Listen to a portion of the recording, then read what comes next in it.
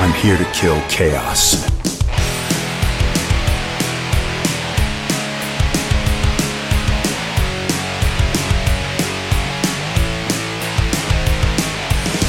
Hello, everybody. Welcome to Core. This is Core, talking video games like we always do. Episode 299. One episode shy of 300. Ooh. Oh, shit. Yeah, dude. A milestone. That is a milestone. You ever had a... we'll see. We've all had stuff where we've hit at least 300 episodes at something. I mean, I've done it a bunch of times, but you guys had at least 300 for Azeroth Roundtable, John, right? Something like that? Yeah, I think so. Yeah. That's a sign. I don't remember what our last one was. You hit 100, it means you're serious. You hit 200, it means you're not fading. And you hit 300, it means you're a show that probably has legs. That's my rule. Except I guess Azeroth's on hold now. Because it's not on hold. It's done. Oh, it's done. So it's out. Never do it again. It's out of there. And Good, Bad, or Bullshit, Bo, is how many episodes old? I was just looking that up because I don't know. It was somewhere in the 200 range. This is pretty good. We pod faded classically. Yeah. We didn't really cancel the show. The last episode's like, new episodes are coming. Yeah. And the new episodes did not arrive, and I don't know. Well, they'll get around to it. They'll pick it back up. You're the Curb Your Enthusiasm of podcasting. They'll eventually show up, surprise everybody, and there'll be a whole new season. Hey, if you're wondering why I brought that up at home, it's because we do a little bonus content for our patrons every episode where we talk about all kinds of random stuff. Today, Quantum Leap, Star Trek. Can't remember what all got talked. Brad Dourif, pooping, all sorts of stuff. All sorts of good things. If you like that idea, then maybe head on over to our Patreon at patreon.com/core. Let's get into this week's business. We have some news to discuss that isn't just a Microsoft buying Activision news, which is all we had last week, pretty much. And there's still plenty going on with that, but we're kind of in that mode now where we'll have to wait and see what it all means or how long it takes. You know, you're probably 2-3 years away from this thing being completely through, if it goes through entirely. The only real news to come out is that Microsoft made an announcement, or I guess Activision made the announcement, but whatever. It's interesting to hear from them and not Microsoft. But anyway, they announced it for the next 3 iterations of Call of Duty. They're all guaranteed to be PlayStation bound, despite the fact that Microsoft might own them by then. And Microsoft has not said one way or the other if they can intend to continue the series over there or not. I personally think they will, because why not? They sell a ton of copies of COD over there. May as well. So I think they probably will. But that's it. The rest of it's just like speculation. So we have fresh, hot news this week, like this little story. Did you like the redhead in the Star Wars game? Do you remember that? John, you remember that? I liked that game. I thought he was the worst part of it. But I did like that game. Okay, well, I have some good news and some bad news for you. Okay. The good news is they're making a brand new Fallen Order game, a sequel to Fallen Order. The bad news is Redhead Dude is back in it. So, well, I mean, probably. Maybe. Well, I guess we don't know for sure. We don't know, but they're making a sequel to that game. That game was really good. Yeah. I still, it's been on the show. It was long enough for that game to be announced, come out, and me play it. I did not have a lot of hope for Fallen Order being a good game. I was pretty convinced it was not going to be, mostly because I thought the main character looked like, hey guys, what if we took Luke Skywalker and made him a ginger? And that was about as far as they decided to go with the concept phase for your main protagonist. Yeah. And I still stand by that's what it felt like. He wasn't awful, just to be clear. He's a good actor. The guy they got for the mocap and everything. He's a Hollywood dude with TV shows and credits, and he's fine. He did fine. Yeah, he's fine. But we've seen it before.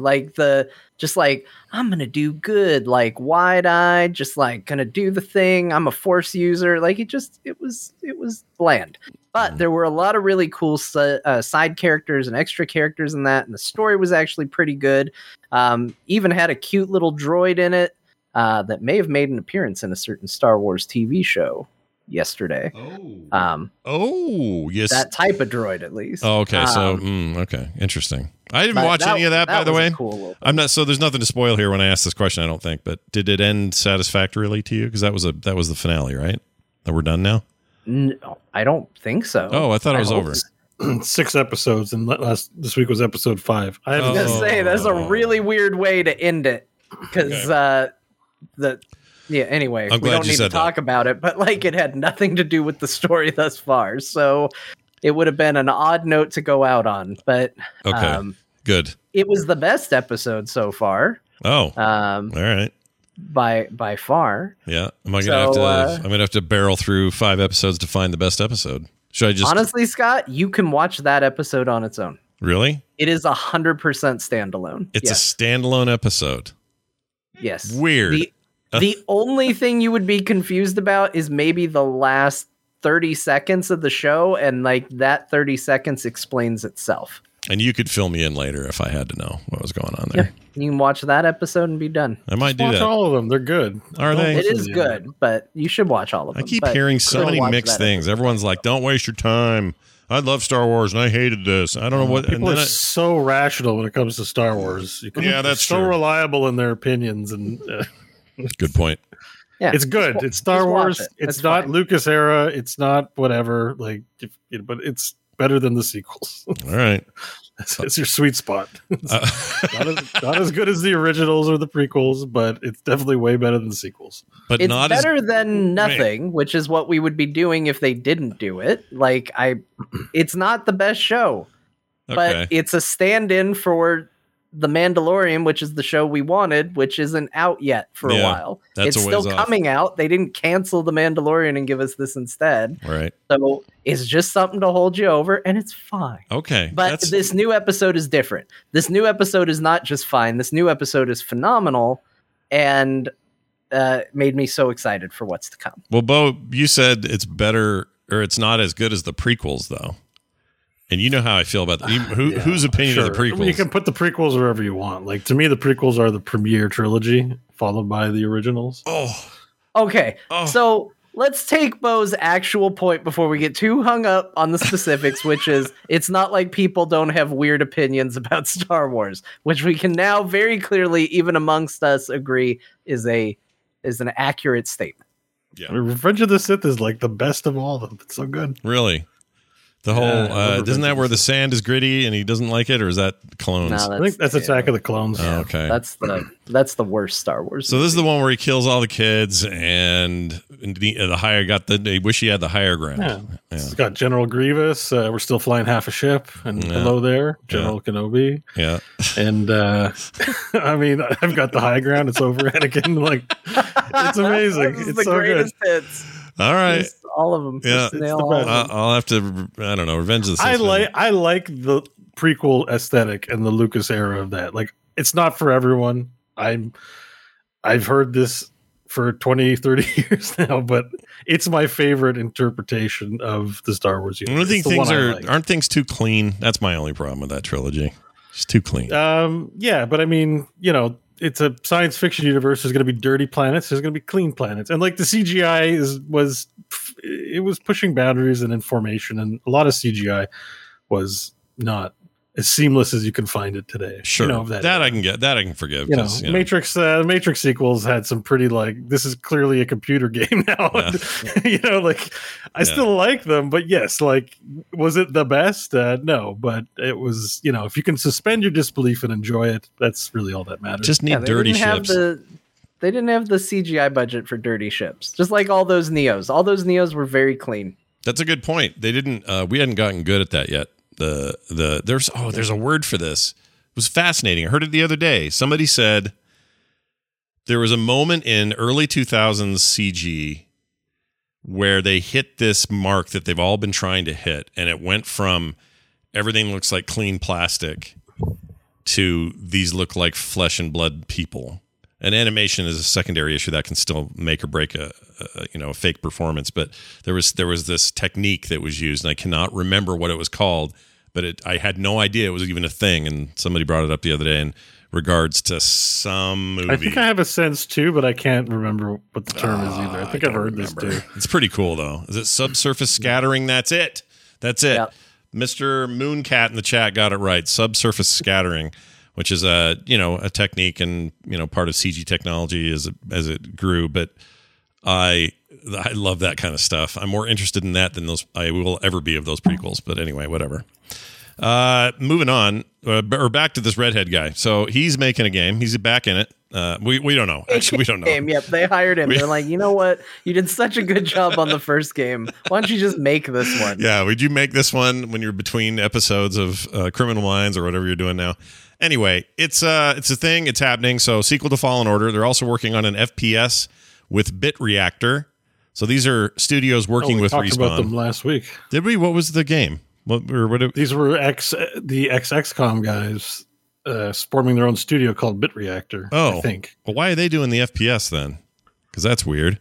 They're not doing check the last week's strategy notes. thing. Let's see. I'm looking this. Last week's notes was Respawn. Oh, that was the Activision deal. Maybe it was. Oh yeah, no. Former XCOM and Civ devs formed turn-based strategy studio Bit Reactor. Oh, we just have it in our notes. Funny. So this is what it is.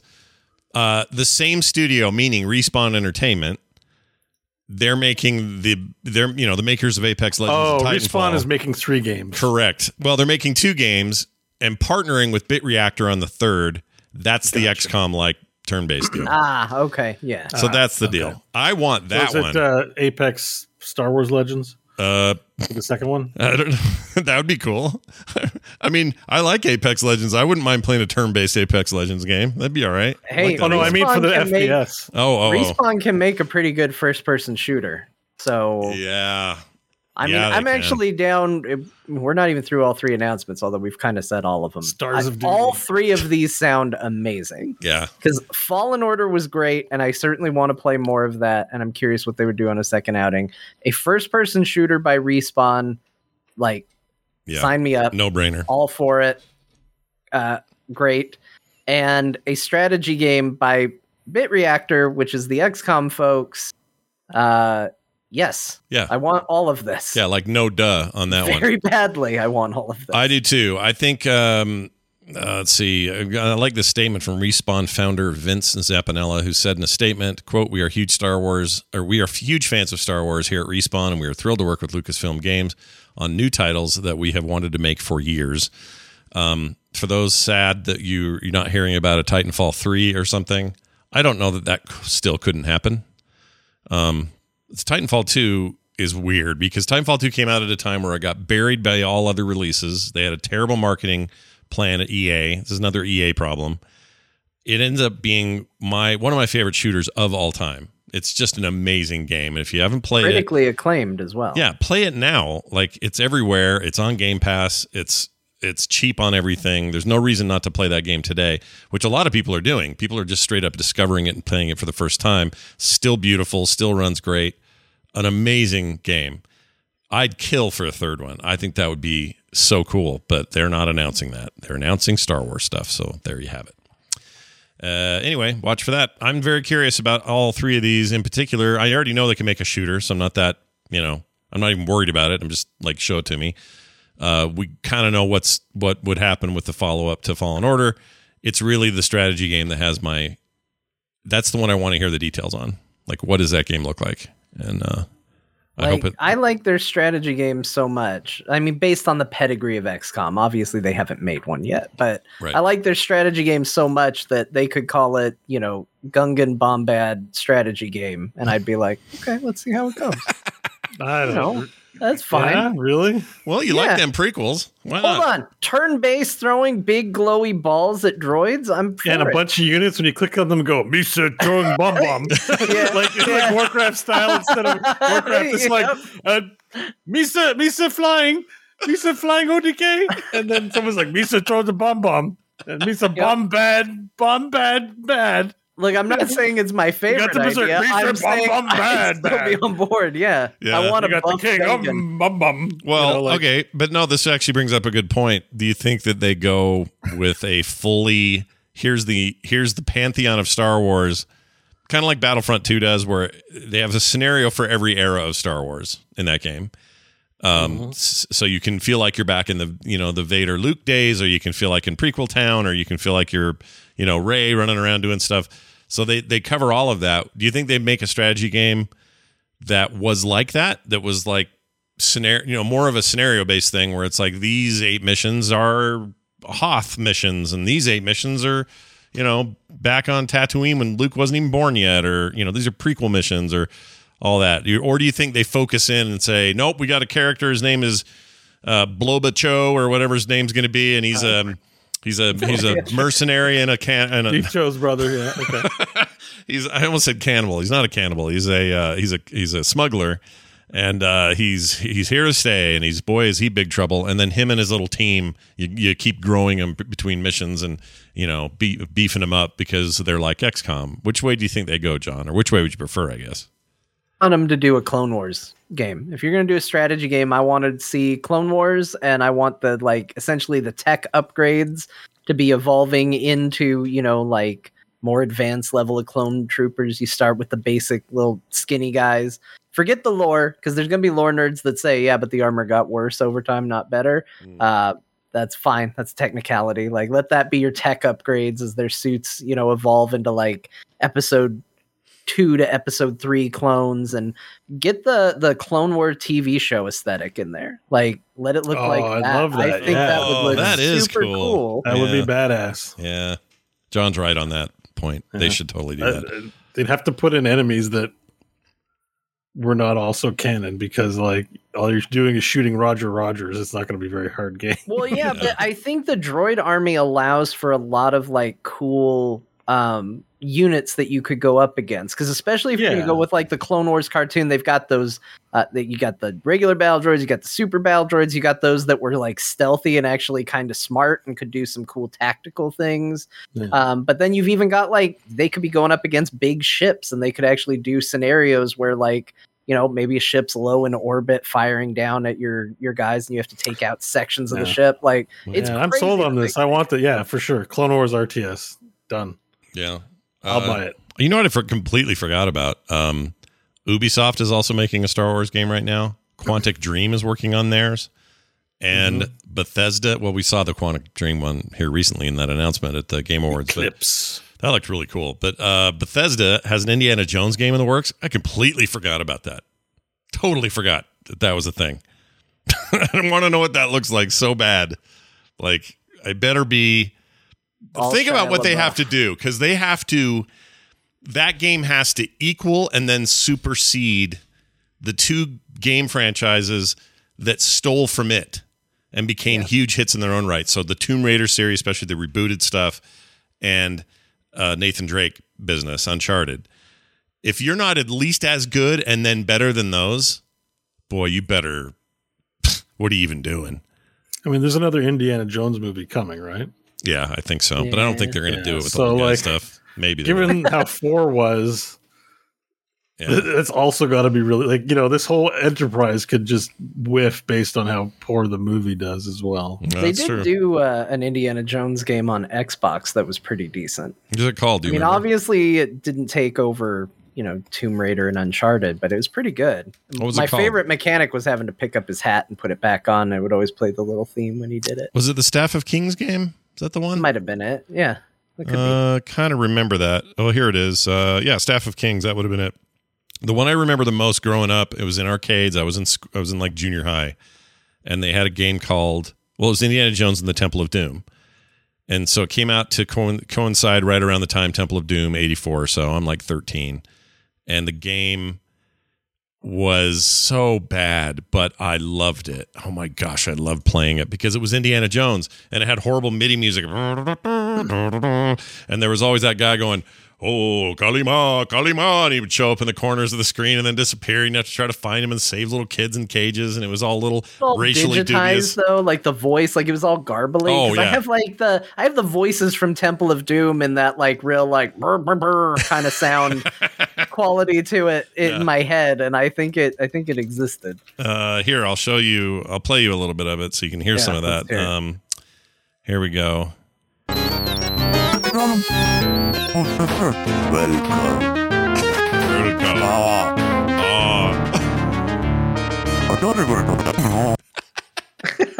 So bad. It's awful. I love it. I actually installed this on my emulator. I'm going to play this sometime next week. I had a Indiana Jones and the Last Crusade PC game, and I don't know how the game is because I can't remember it. But what I do know is that game came with the book that was in that movie. You got a version of Dr. Jones's diary.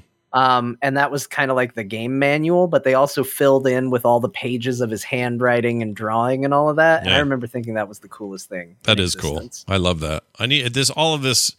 I'm actually kind of in the mood for Indiana Jones stuff right now. I'm not saying the movie's going to do it for me. It probably won't, but just that adventure-y kind of thing. Maybe the thing to do is grab that new Nathan Drake combo that's coming out, 120 frame upgrade thing that's coming out on PS5 and PC. I forgot what it's called. The Drake collection, the Uncharted? Master Drake collect, whatever it is. But it's basically the last two games completely remastered for 4K and 120 hertz and all the, all that. I watched the Digital Foundry comparison on that. It looked really good. Like legit good. So I mean, that last game was awesome. Yeah, too. The standalone one. What was that called? Yeah. Well, no, not that one. Although I heard that one was really good too. The one where it was about the lady. Yeah, who's usually in it. The two ladies. I can't remember her name, but Two Ladies Adventure. Time. Uncharted 4 was actually really, really good. Yeah, 4 was great. I loved 4. Yeah. Uncharted's amazing. I really hope they come back to that franchise at some point. I can't help but think they would. I mean, do it between your really dark, horrible, Last of Us scary games, and I don't mean horrible in a critical way. I mean they're just they're dark and dour and sad, and bring a little levity back. Bring Nathan Drake back with old Scully there and whatnot, and make this movie, wash the movie's bad taste out of our mouth, because it looks like it's going to be bad. It's going to be really bad. You've already made up your mind. I don't want to judge. Look, I don't want to judge. It looks. There are parts that look okay. There's moments where I'm like, oh, that's good, but then there's also moments where even me, who knows nothing about physics, goes, you can't do that. And if I don't believe it, then you have failed on an extreme level, because I don't know shit about physics. Yeah, we were just talking in pre-show about how much you liked the vampire episode of Quantum Leap, where Scott Bakula became a vampire. So, yeah, right. Rule of cool wins out a lot for me. I'm like, vampire, sure, great. Jumping off of boxes from an airplane to another, though, I'm like, I don't think that. They didn't have to recreate that scene. Plus, that's from 4. Nathan Drake's too young in this movie. Like, what are you doing? No, the 3. Sorry, that was a set piece from 3, which I really liked. 3 was my jam. I loved 3. Gosh dang, 3 was good. 2 was my favorite, but they've all been pretty good. They're very good games. I hope they keep making those. Anyway, Respawn getting their Star Wars on.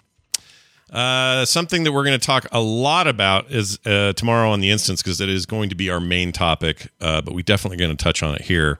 Blizzard sort of announced a new game. It's an unannounced game still, but they announced job openings for a yet to be unannounced game from the studio that is a Valheim-like, apparently, or some sort of. It is absolutely a survival game. That they put that in the description.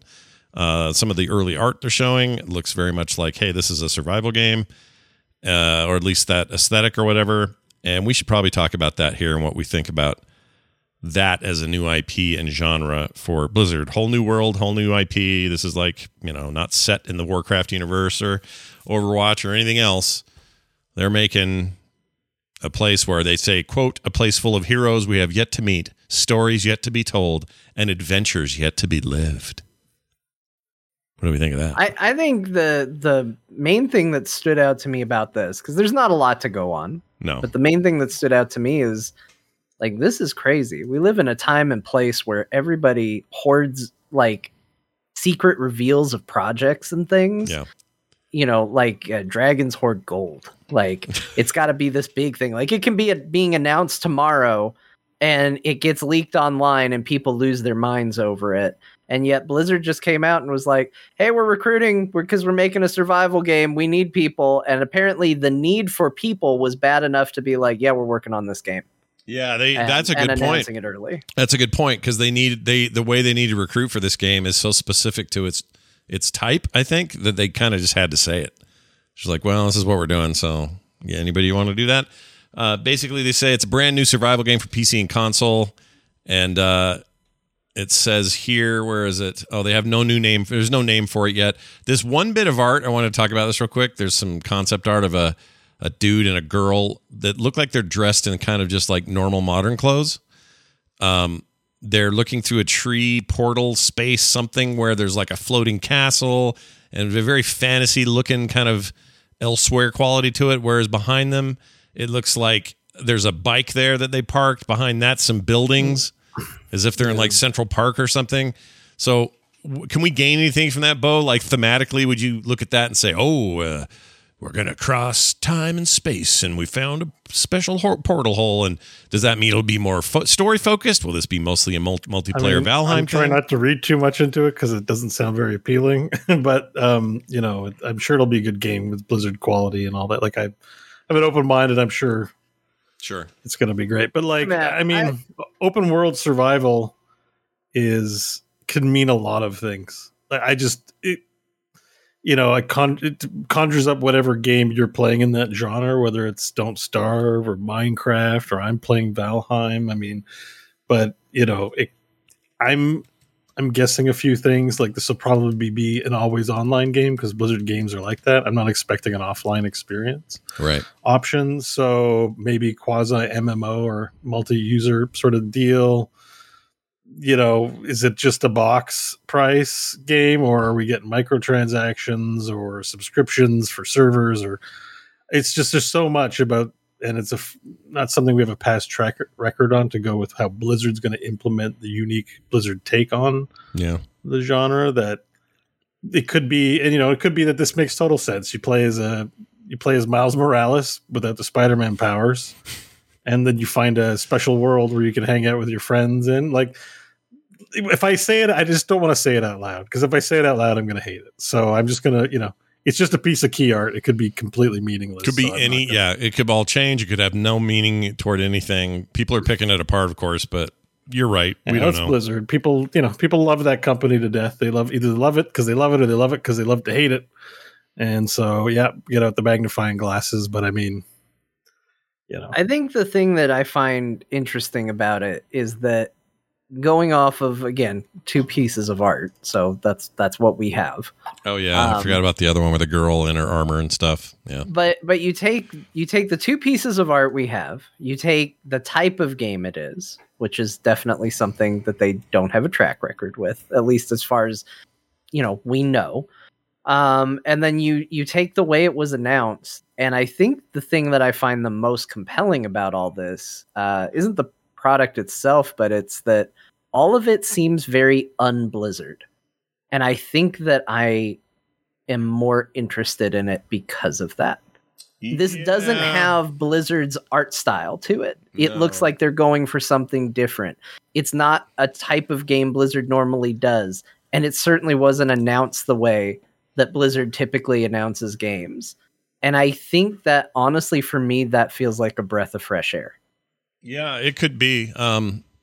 You know, it's easy to get skeptical and think, well, maybe this will just evolve into like Overwatch evolved from Titan. You know, whatever this is not going to stay what it is, or whatever. And my first glance at other art with the girl on it, she looks like I don't know, almost like a Forbidden West lady quality to it. You know what I'm saying? Like that.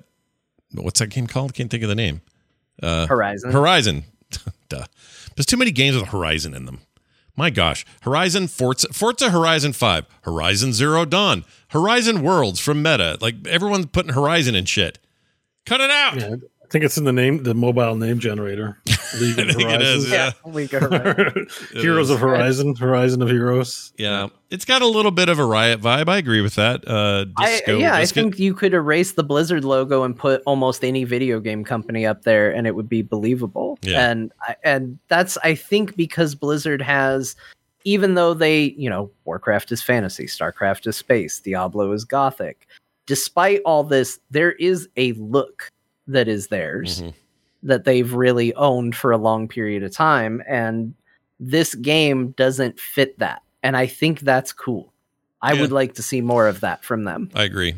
It's weirdly compelling to me in that way. Also, I don't think this announcement has near the acceptance rate that it's gotten in the last few days without the news of last week. Whether or not that goes through or not, the right time to announce that you're doing this and that you're hiring for it was after the Microsoft acquisition announcement, because I just think there is better optimism at the moment, and a lot of devs who have been steering clear of throwing everything, moving to Irvine and working for Blizzard, maybe are reconsidering, given that they think maybe better management is on the way.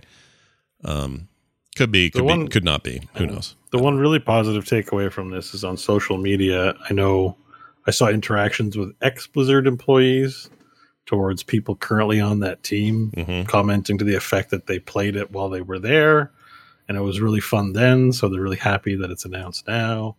Yeah. So, like, generally, this is not a new announcement. I don't think we'll see it for quite a while, but it's been in development for a while, and, I don't know why people outside of the company who have left would, throw the thumbs up towards a project like this afterwards. And so, I think this is going to be, I'm definitely very interested to find out more, curious for sure. Yeah. And for once, I'd like to hear if any of these things are from the incubator thing we heard so much about. I think I heard that. Yeah. I think it was a project that came out of that. So it might have. It wasn't on there was a bunch of tweets. I follow a lot of ex-Blizzard and Blizzard people, or I don't follow them, but they end up in my, other people like them or mentions. Like it gets in there. I picked up a lot of talk, a lot of chatter to that effect from people that I recognize as Blizzard or ex-Blizzard accounts. Yeah. And I think that came up, but I can confirm it 100%. But I think so. I think this was an incubator deal. Well, we shall see. If you want to give it a name. Survival game. Survival. Let's see. Probably what we will call it. We got dwarf game, rat game, and survival game. Yeah, all right. Do it for now. I mean, that's all they've gone. And my favorite part of this whole thing was Ghostcrawler. Yeah, coming out and throwing shade like unannounced survival game. Is it announced? If you've said it, and everyone's like, "Dude, you're working on the unannounced Riot MMO." Yeah. And he's like, "Oh, okay, yeah, fair point." Yeah, it is a good point. It's really fun. I mean, that's something I would do. I felt really well. I mean, in the case, that's why I don't know if you just keep calling it unannounced. Maybe just because it is announced. It's not announced if you don't give a title and a thing. If you're like, we're making a game, it's in this genre. It's not really announced, but people are like, well, we basically have an idea what you're doing. It's a Riot MMO. What's it going to be? Set in some, obviously it's going to be set in some League adjacent world, probably. You got to be careful with that, because remember when Nintendo wouldn't shut up about how they were making the Dolphin for the longest time? Oh, the Dolphin's coming out. Wait till the Dolphin hits. Yeah. It's going to be the Nintendo Dolphin. Everybody was talking about the Nintendo Dolphin, and we were all on board. And then they're like, revealing the GameCube. And everyone went, man, the Dolphin was such a cooler name than the friggin' GameCube. I don't care that it's an actual cube. Like, Dolphin is what we've been used to. But they did the same. They now. did the same thing with Revolution. It ended up being the Wii, but they called it the Revolution. That was their internal code word. And that happens with movies and all sorts of stuff. So it doesn't surprise me that much. I do think it's weird marketing to announce on the old name and then ride that for a long time and then change it when you're ready to finally talk retail. They did it with the Switch as well. It was called something else. It was some other weird name, the internal code name. In this particular case, what we have now then is an unannounced game. Yeah. Is that a new category? Because that's what Greg's MMO is. An announced. I made a joke MMO. that got 0 likes to Greg on this. I said Superposition TM is the new soon TM. But I don't think anyone understood that. That's good. No, I would have. Had I seen that, you'd have gotten a like from me, man. That's great. Yeah, it probably got buried. I mean, when Ghostcrawler tweets, there's 1,000 replies instantaneously. But I'm like, yeah, I felt like that was pretty good. I had. Let me see if I'm allowed to say anything. Hold on. Hold on. I gotta confirm something here. Not that he's checking any sources or anything. He's just racking his. I have the title of the unannounced. Oh, okay. I just wanted to see what his response was to I asked him the other day what. So I've been messing with that Age of Empires 4 again. I just like it. I think it's great, and it just really brings me back to AOE 2, which I think is a smart thing for them. And he was one of the top dudes on that team back at Ensemble back in those days. So Age of Empires 2 is totally like Greg's baby. And anyway, those games feel so much alike. I just wrote and said, hey, is it weird that I feel like I'm playing what you made? Like they've gone back to what you guys were envisioning. And then what he wrote was just, I still haven't played it. I want to. Too many games right now. So Yeah. So all so of us going through that. I would love to know. Yeah. I would love to know, just because I don't know. That's, to me, that's fascinating. Like him as a designer. If you're interested in what he does, his different games he's worked on, where those things took him, like what happened to all those ensemble guys, what they're all working on now. I think that kind of stuff's fascinating. I like the lineage of video game developers. It's fun to watch.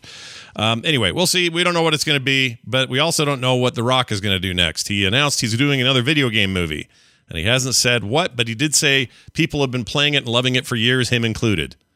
It's the only hint he would give. So it's Luigi's Mansion.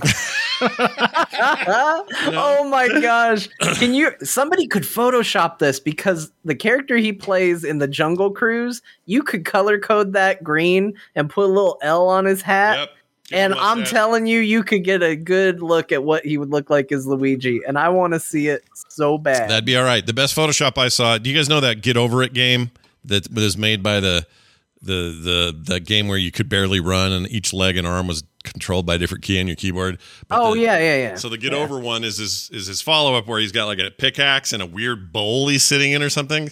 In a cauldron. Yeah. And somebody photoshopped the most amazing Photoshop of The Rock's head with that dude with his axe out in a really dynamic shot. It was amazing.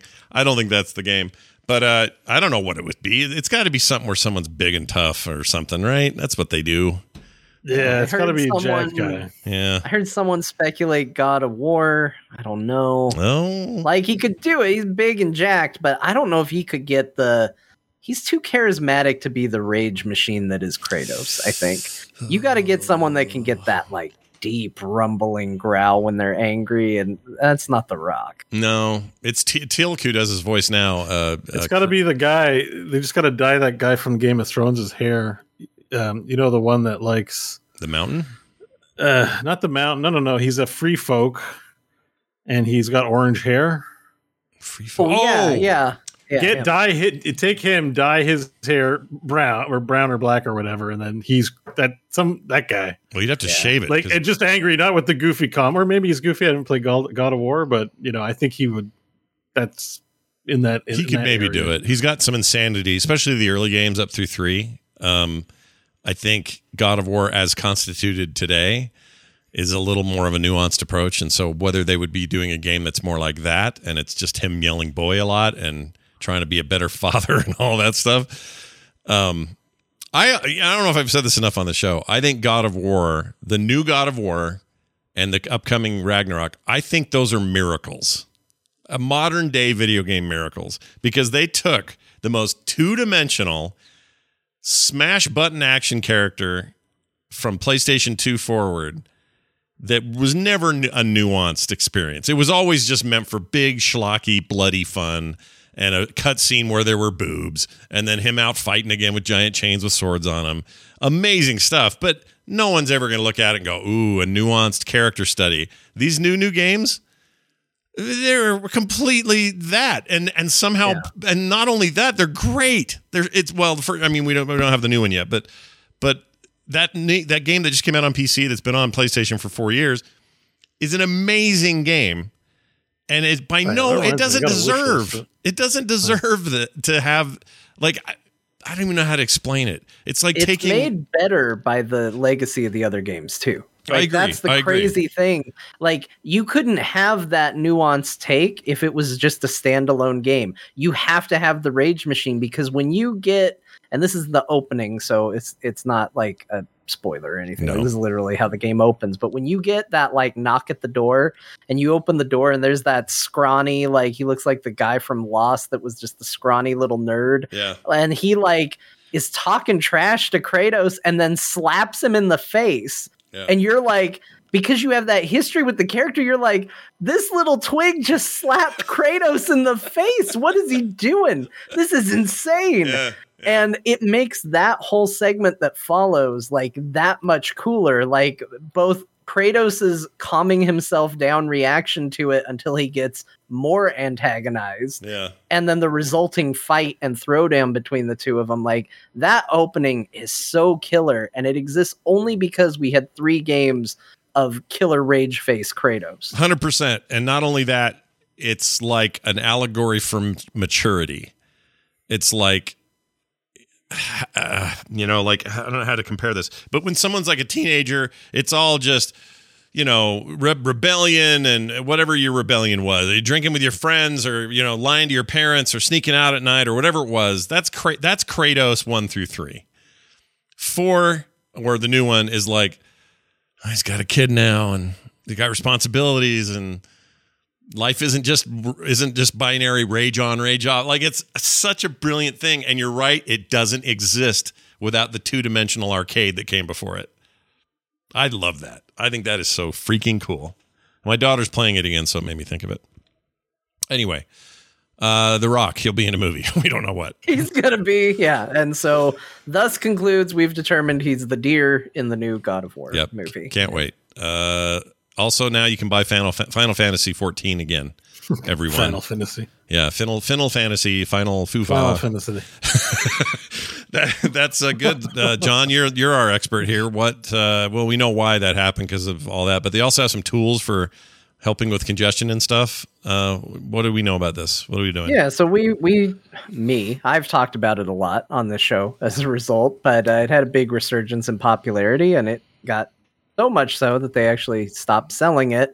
But things have calmed down. Things have slowed. You can actually log into the game without sitting in a lobby forever. And as a result, they are now selling the game again. But they've also put up a tool for new players to check and find out which of the worlds are considered congested, so that if you aren't going to try to play with specific people and you just want a good experience, you can identify which realms are going to be a good experience for you. So they're doing everything they can to try and get people able to play the game again and to not have to sit in long queues like Scott. And this only affected people who were trying to get in and couldn't get in. The stopping of sales were to any new players, right? Like it was only brand new players. If you already existed, you could buy the expansion, right? But it was just anybody that was like, "Oh, I'm hearing a lot about this. I want to get in." That was all shut down. Or if you wanted to do the free trial, that was shut down. I actually don't know if the free trial is back or not, because I know that was pulled for a while, and I heard the sales are back, but I don't know if free trial is back as well. Interesting. A side note, this is for all my ESO friends out there. I'm actually really excited about what this is potentially. Elder Scrolls Online announced High Isle. Their new expansion. Yeah, all right. Yeah, right. The High Isles. Because I got high. Come on over. Chill out. Hell yeah. They say in the High Isles, it's always 420. You know what I'm saying? You might like this, though. The new trailer has a lot of Dark Brotherhood shit going on, and the way they described it was hello to intrigue, goodbye to cosmic threats. So it looks like they're getting down and dirty. Yeah, I like this. So a new chapter set to bring companions, a trading card game, and a stack of political intrigue. I don't know what they mean by that game, but anyway, or the card game. The new trailer looks great. It's all rendered and beautiful like they always do. There's some sort of pirate stuff going on because there's a whole bunch of boat shit, and it's hard to tell this early what all that's going to mean, but I'm really excited about that. Because, as you know, they got amazing dragons in it. Yeah. Really cool. They're okay. They're don't have great. A lot of personality, really but they look okay. They're really good. Does it come out on 420? No, it comes out in June. So did they say you can get it or not? It's cool, man. Just do whatever you want. Do what you feel, man. I mean, basically, I guess the High Isle is a famous thing in the lore, but I don't know it. But someone online was telling me that. They're like, oh yeah, the High Isle. That's like finding out you're going to Morrowind, or for some players, they're like really excited about what that means. So we'll see. That's coming in June. Let's see what else. Ubisoft. You guys remember Hyperscape? I remember it. I never played it. I don't know. Never heard of it, but I downloaded it. I downloaded the game. They showed it off at a couple of events. I want to say 2020 events, like E3 or something. I downloaded it, never got a chance to actually fire it up, just never did.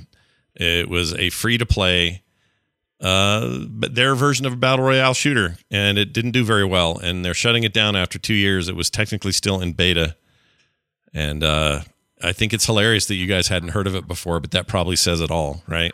Yeah. I mean, it sucks when people, because obviously there's always an audience for these things, lose their game. Don't want to make light of people that are losing something that they like. Right. As Heroes of the Storm players, you know, we've been through some tough times for games we like too. But that said, like, oh, really? They also made one of those and it didn't work out. Mm-hmm. Weird. I mean, they were really trying to, like everybody, everyone wants to jump on these trends. Plenty of games have started and failed. I remember the MOBAs that came and went that really bummed me out. The DC one was really cool, and it never even got off the ground. And there were countless others. A Lord of the Rings one, I think, that was supposed to be okay. That got shut down. And now we're at this phase of, we've probably already been here for a while, but you're going to start hearing about the bigger names that were attempting to get their piece of this VR pie, and they ain't going to get no pie. Pie's gone. Pie's empty. No pie for you. No. What is the current like flash in the pan, would you say? Because I mean, we've had, you know, Hearthstone certainly caused the stir with collectible card games. We've had MOBAs, we've had battle royales, survival games. I would argue is one of them. There was certainly a feeling of that with Blizzard's announcement of, oh, really, a survival game? Timely. You're really on the ball with that. Like, there's definitely a hot take feeling to hearing the word survival game. What's the current version of that though? Because it used to be, remember when it was MMOs? Because for a long time, for a long time, it was MMOs. You just knew everybody else's MMO was going to fail, and many did. But today, oh geez, Chad says NFTs, and it's right and also wrong. It's both right and wrong because it hasn't actually happened yet, but it's already failed. I agree with that. I agree. But that's not what I meant. But that isn't what you meant. Yeah, yeah. But we agree. We agree with you, but we know that's not what John meant. So I would say something like, "Oh, geez. Oh, I don't know. I mean, I always felt like battle royales were destined to be a mode in everything, and everyone would stop building an entire game around it. I've never understood gacha games right now. Maybe. But having Wordles was also suggested. Oh, Wordle. Yeah, maybe Wordle. The problem is there's really one Wordle and then a bunch of ripoffs. Roguelikes, but maybe? No, I don't think there's anything that occupies the top spot at the moment. Like you mean like what genre is everyone chasing right now? Yeah. Yeah. I don't think there is one. Them? I think I think battle royales in the sense that Fortnite I would say it's probably the four person co-op that Destiny likes, and you know, like think of all the announcements. Like we had the Tom Clancy 4-person get together and shoot some vague looking aliens. You've got Fire Team. You've got Back 4 Blood out. There's a lot of like 4-player co-op-y things, and there's lots of them that are released. I still don't think it's like reached the pinnacle of like hype though, but there are a lot of them. There were a lot of them announced and a lot of them released in the past year. It feels like this is a different, like maybe the battle royale thing is still the one that we're seeing people chase that fall off. Everybody still wants that Fortnite money and that Fortnite, audience, and they just can't get it. So maybe we're still in the middle of that. Maybe we don't know what the next thing is everybody's going to be chasing. But when we say everybody, we kind of mean these big, like what does Activision, what does Ubisoft, what does, Square, what huge thing are they chasing that's not going to work out? And maybe that NFT is the right answer because it's unique in that it's barely even. I mean, it is an NFT happening. Because Ubisoft's getting into it. Peter Molyneux's trying to make a game. Like it's just, it's not quite taking the same shape because the cart is before the horse in this case. Like most of the time a big name drops or a critically acclaimed name drops and a big developer comes in and outdoes them, as Fortnite did with PUBG. Yeah. Or as you could argue World of Warcraft kind of did with EQ basically. Yeah. I don't think we don't have that. NFTs right now I think that's the right answer. Part of the problem with NFTs is a comparison. It strikes me anyway, is that they are not a game type. Right. It's more of a integration type. And these other things we're talking about are genres and or game types that people are chasing. So it's a little different in that way, but I still think it's kind of the same problem. It's the same. It's the same level of overhype and the same level of corporate assumption that everybody wants them when really they're not reading the room and nobody does, at least not in the way they're talking about it. The other thing they're either just parroting or actually chasing is metaverse bullshit. That's the other thing. Even with the, I think, Xbox acquisition, metaverse came up in the discussion. So either there's something going on that we just really don't see the light on when it comes to this metaverse. I mean, everyone's like, it's Second Life, and they're probably right. But like the industry, if you're like, what does the video game industry have a huge erection for? It is NFTs and metaverse nonsense. Even though we all hate it, they still are going after it. It seems like, Well, I'm convinced, like right now, the phrase metaverse or the term metaverse is stupid and it's used wrong and it's just dumb. It's like information superhighway in 94. It's just a dumb way of describing what the internet was going to be. And I'm okay with that because those come and go. But I did some things in VR in the last couple of weeks that blew my freaking mind. And I am sure we're all headed in a direction where there is some form of a bunch of interconnected, hey, we're all hanging out in this virtual space stuff in a really meaningful, connected way. I know that's coming. Whether we keep calling it this dumb name or not, who controls it the most, I don't know. Who has the best entry points, what games matter, if games matter at all in the scenario, and they will, in my opinion. Like, there's so much of that unknown stuff, but there's definitely something there, and everyone is chasing it. So that's probably it. I've kind of felt that this was coming since like Fortnite started to get big and started to go in the direction that it was going in. And actually, a couple days ago, I actually saw my first concert in Fortnite because it's popular in my household.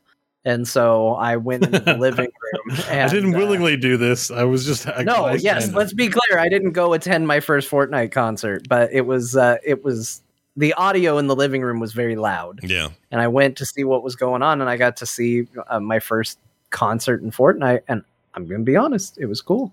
It's cool. The things they're doing in there is awesome. Yeah. And especially if I was a kid right now, like, hell yes, all I would want to do is play Fortnite. It's amazing what they're doing to appeal to them. And I think that stuff is only going to grow. And I've kind of said ever since they started doing concerts and events in Fortnite is there's going to be a day where Fortnite is not a battle royale game. It is a like virtual hangout where people get together and just do things. And it's a portal to maybe playing a battle royale game, but it's about so much more. And that's kind of the direction people are pushing this metaverse stuff. You're not wrong. And I guarantee you Epic has eyes on that. I guarantee you that Microsoft's strategy of buying a bunch of developers and creating a huge ecosystem and basically an audience of subscribers and loyals, that will matter more about who dominates and or makes the metaverse happen in whatever way they're going to make it happen is how many people do you have lined up ready to rock. And very compelling evidence and say those Fortnite people are ahead of everybody. Or, you could look at Roblox and say the same thing. But that's where it'll come out of, and what it will ultimately look like, nobody has any freaking idea, but we're all going to be way sick of it eventually. The proof will be in the pudding when we actually start experiencing some of these things and are blown away by them, and the headsets get smaller and they're like the size of a pair of Ray-Bans or something. That future is one that everybody wants a piece of, and we are about to witness everybody climbing up a hill and throwing each other off of it, and a bunch of failures and a few successes. That's all coming. So probably that, to answer that question, I think. So we'll see what happens. Speaking of Epic, and sorry, Ubisoft, about your thing. I heard it was actually okay fun, but you didn't do anything to make it really jump, so it's kind of your fault, so F off.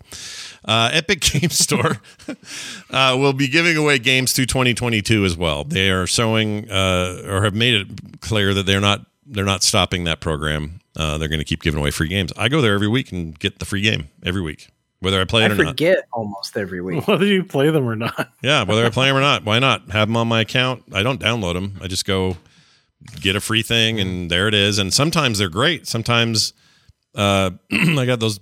Speaking of Tomb Raider, the Tomb Raider trilogy, the modern trilogy, was free a couple weeks ago.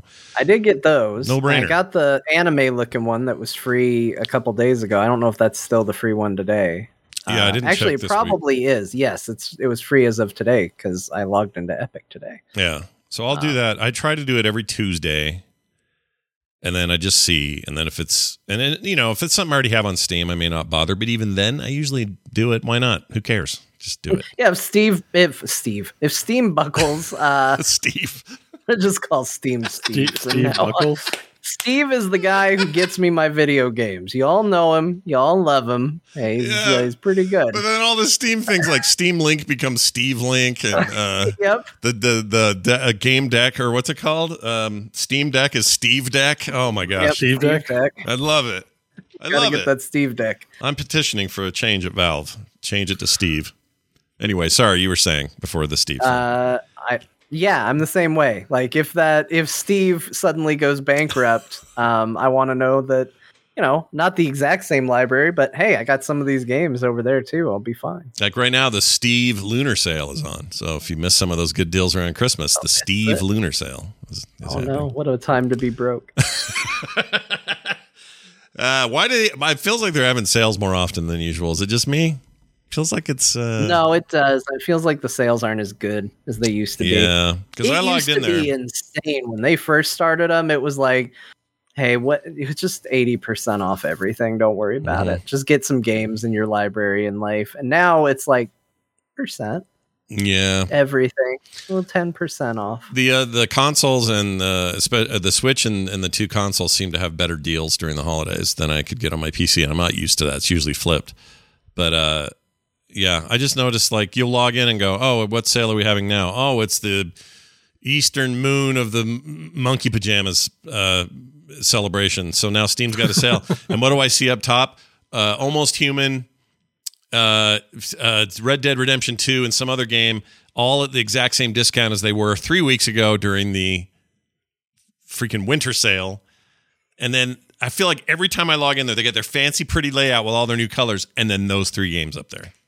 Yeah. I don't know what that's about. I think I think it's a way that games can keep their initial release price longer. Yeah. Because I think another thing that has happened is with less space between sales, you have companies go, okay, keep the game at $49.99 or $59.99, and we'll just, anytime there's a Steam sale, we'll knock it down 20%.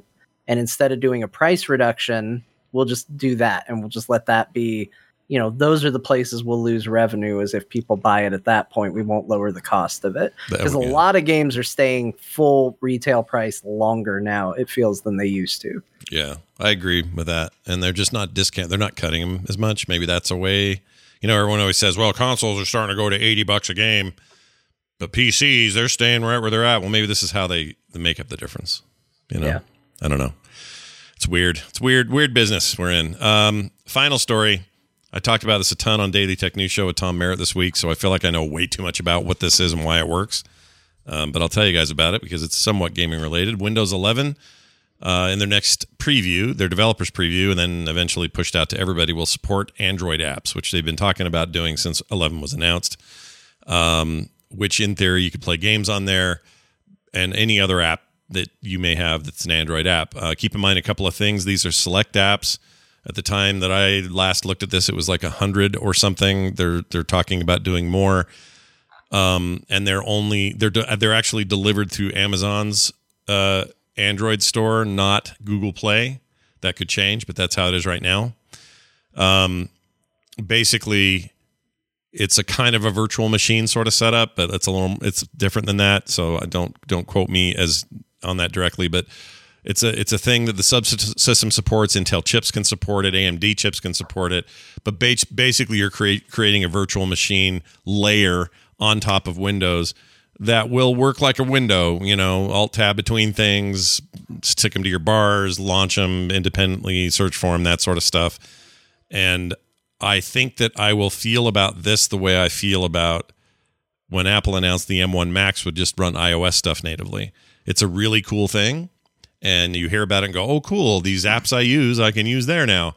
And then you go do it once or twice and you go, I'm good. I don't need to do this. Because the games maybe, okay, I could see a couple of cases where, I don't know, there's got to be some argument you can make for a weird... Wild Rift. I mean... Sure. Like, I actually play Wild Rift almost every day, so I could see myself trying to get a controller, my Windows controller. Yeah. hooked up to it. That's a great. That is the. I couldn't think of one, so thank you, because I've spent 2 days trying to give them an example on Daily Tech News Show, and I couldn't think of one. That's exactly a perfect example, and it would look good.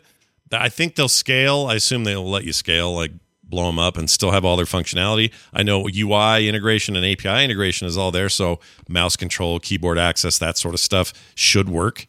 But it's still going to be developer dependent whether they, make any of that work for their actual game or their actual app. But it's just a little bit of like here's a little shiny bauble and here you go, and then no one will do it. That's how I think it'll end up. And it's fine. I mean, I was really stoked about the iOS thing, and it works the same as this is being described, and it's fine. I have a couple of examples that I run on here once in a while. One's a game, that Star Trek game I always told you guys about, the gotcha game, but that doesn't cost money because it's part of Apple Arcade. The ones I get ads for every day on Twitter. No, that's a different game. Not that one. That's a different game. Oh, not that one. Yeah, that's the one they're trying to screw you with. The one on Apple Arcade is like this not pared down, but it doesn't have any microtransactions of any sort. I see. And you just collect, your Trek characters, send them on missions. It's really one of those games again. And it's great because I can pop that up on my desktop, send people on missions, exit it, and all of that synced across devices. So if I check it later on my phone, whatever I did on my PC or on my Mac worked over there. That's cool if you find something like that you're really into, but I'm not that into it. It wouldn't kill me if it wasn't there. So it's not a draw. You're not like, oh my God, all the Android games I can check out. Let's go. No. You're just like, if I need it, I'm glad it's there, but like whatever. Right. And somebody will very quickly figure out a way to sideload stuff that isn't on the list.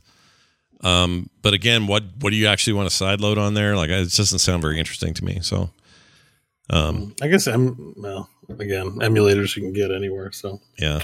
So I know there's a lot of emulators on phones, but yeah, and emulation. There's a lot of them on PC too. So that's the thing you can do. That's true. I've been running. I've been messing around all kinds of stuff this week with RetroArch on Macs and PCs. Yeah. So I saw you. I think you took a photo of it. Where did I see it? That's like a handheld emulator box. Oh, so RetroArch is the software, is the big open source project that goes on everything. But the box I bought, a little handheld I bought, it's like the size of an old Game Boy. I just forget the name. It's upstairs. It looked cool. Oh, Ambernick is the name. Ambernick. Yeah, it's some Chinese thing. Amber and Nick. Man. You should hear the instruction manual on that thing. It's the most poorly translated document I've ever held in my hand. But is it like Dyson Sphere program? Yes. Hold the control button for fire. Yes. And you will go win. It's like that, except like 6-point type and really hard to read. And anyway, so I looked up stuff online, and it's great. It's a nice little emulation box that lets you take ROMs and run anything you got on there. Playing on it. Yeah. Maybe should we talk about it? Yeah. No, it's cool. It's cool. I got. I started playing. Well, it's a long story. When we get to what we played today, I'll tell you about my journey with some of this stuff. But anyway, the point is, there's interest out there for people to port stuff from other devices to other devices and mess around. I get that. Like, there's that curiosity, and certainly this will be a simpler thing for Android being a little more open in terms of side loading and all that. You're going to have an easier time pulling in things you maybe couldn't on the iOS side, but I just think it's a gimmick and it's not really that important. I could be wrong, but it didn't really take off on Chrome either. Chrome lets you play Android stuff, and no one does that. So I don't know. I mean, it's probably probably affects a very small amount of people, but yeah. So I can run Wild Rift on my PC. We'll see what happens. I probably should just play League of Legends. Yeah, there you go. They do have a PC for some version. reason, I'm like hooked on Wild Rift. Well, it's because you're not 2 hours into a game in that. I think Wild Rift's a better game. It's a tighter, better experience. So I wish it was on PC. It just fits into my schedule. My PC time is Valheim, and I should go to bed, but I'm playing games still time is Wild Rift. Yeah, because it's like, oh, I'm not too tired. Let's grab the phone and play a ranked match. Yeah, there you go. All right, that's it for your news. I am excited to talk about a couple of these games I emulated this week, but we'll get to that in a minute. Before all that, though, time for a Dear Martha review. This is for Devil Girl, a game you would like me not to show on stream. Yeah, don't show this one on stream. Devil Girl. It's not going to go well for you if you do. I'm guessing is anime. Is it on Steam as Devil Girl? Can I see it? Oh, yeah. Yeah, I mean, you can look at it. I'm just saying don't show it to the stream. People got to do their own research on this if they want to see what Devil Girl looks like. Yeah. Well, Okay, but only if you're over 18. If you're listening and under 18, you're not allowed to see this content. Yeah, don't see it. Or lie about how old you are. Yeah. Those are the only options. I am a little curious. Hold on. What do we have? Oh, my. She's skilled with her feet, it seems. Wait. Why isn't it? All I get is You're not over Blocked 18. it. We're going to go through it again. Scott's going to unblock adult games. And then he's going to get recommended, and he's going to get back on here and go, why are they recommending all these porn titles? Oh, okay. I found it. And why? Oh, what is she doing to his? Okay. I'm done looking at that page. All right. Did you know you can use your feet for that? I didn't know that. And now I do, but only in Cartoon World, I guess. I don't know. All right. Moving on. Oh, they do it in real life, too. That's wonderful to know. Let's move on into this Steam review for this incredibly wholesome game. Devil Girl, which will now happen, so enjoy. My dearest Martha, I present to you now my review for the video game Devil Girl. Martha, WTF is this? I have a PhD in the study and worship of demons, such as culture, habitat, and other things, and I have to say I am angered by this game. I want it to be known right now as a fact that this has nothing to do with demon anything. This is made up for whatever reason, and it is very disturbing. I don't recommend this game to anyone. Someone being depressed so deeply needs to call a mental health hotline, not have a woman degrade him and think she is something hot. I think she is bleep, and if I ever see this on the side of the road, I'd kick her ass. I don't think anyone should be this rude and abusive to anyone or thing. I can hear everyone now saying it is just a video game indeed, and be glad it is, because imagine you or your friend or someone really close to you was in this type of thing. They would really need to get help, not be hurt. Please don't think I have chosen to badmouth this game, because I haven't. I just want to simply put, this is not what the title says, and I don't condone anything in this game to be real in any way, and if it ever does happen to you, call for help. Yours in this life and the next, classified user 223. All right. So what that tells me is that guy doesn't ever use punctuation in his life. It's not important to him. Doesn't matter to him. And he went ahead I want and did you that. to see this. I'm going to send it to you so you guys can see the review. Yeah, no, I could tell I you would kept, like it recognized that I read it verbatim. yeah, and you kept in like sub or what's the word I'm looking for? Typos and everything. I could hear it. You did it all. Oh, yeah. Yeah. I did it all. That's fantastic. All right. Well, don't check out that horrible, hideous game, but do check out John's wonderful review of it. Does he really have a PhD in the study and worship of demons? I mean, who I don't knows? think so. I think that PhD could have gone to other places that might have been better use, Yeah. such as the ability to I write think- with punctuation. Yeah. Like an I English have a class. PhD in the study and worship of demons. Yeah. Yeah. He needed to go be to English, not to devil class. That's what I'm thinking there. I'm just All right. Yeah. Yeah, But PhD anyways, stands for phony, hot document. You like I don't know, it that? seems like a good game. Yeah, it seems like a winner. Seems like a hell of a thing. I can't wait to get more involved with This it. other review on the opposite end of things says your hand will satisfy. Ah, jeez. This side of Steam, man. I don't know. Everyone, Steve. Yeah, go to steve.com. Steve powered. Steve's adult aisle. Yeah, Steve's workshop. No, wait. I'm trying to think of all the Steam things. Steam. Hey, there's the Steam OS. We call it the Steve OS. That's pretty good. Check it out. You're running the Steve OS on your Linux box, everybody. All right. Oh, God. Let's move on to this here deal right here. Hey, what do we got here? Video games we played this week. I had a very odd week. I had no time I didn't see a single movie or television show or anything. I've been behind on some stuff, some projects. Been working my butt off, but I did find some time for Ghost of Tsushima on the PS5. Still enjoying the hell out of that. Some people ask me what choice did I make at the end of the game? I'm nowhere near the end of that game. I kind of just started the damn thing. Well, not just started, but I'm only some hours into the thing, probably, I don't know, 10 hours, 12 hours into it. So I'm not anywhere near wherever this choices I have to make. So don't be spoiling me on Twitter about choices. I'll get there. Don't you worry. But yeah, I think that'll be kind of my main thing to kind of work through until Forbidden West comes out next month, because I really want that game. Oh, I think Jocelyn's in the chat. Jocelyn, how you feeling about Forbidden West? You feeling good? Forbidden West. I know she's a fan. So there's that. Lots of fun. All good. Just samurai fighting turns out real fun. That game's rad. Who knew? Samurais, cool. Yeah, it's really good. I said it before. I think I said it last week. If this was the year it came out, this would have been Game of the Year for me. I like it that much. It's very good. I would have probably, if and when I get a PS5, it's going to be very high on the list of games I want to play. Yeah. Or should it come to another platform such as the personal computer? The personal computer. I would love that. I hope with the big... No, Ghost is coming to PC for sure. Is it? Does that confirm? Yeah, I saw something to that effect. It's coming. It'll be on PC. All right, maybe sooner than later. The God of War deal.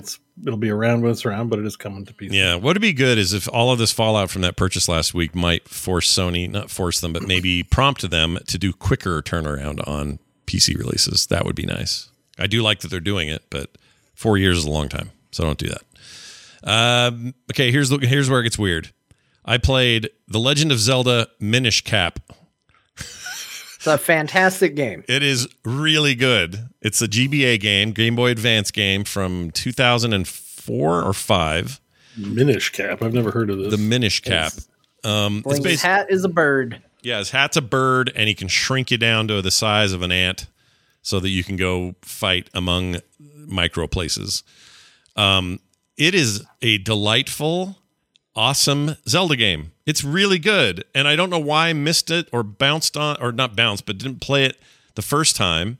One of my kids had it on cartridge and loved it. I don't remember who. Maybe it was Taylor. She loves everything that ever comes out of Zelda games.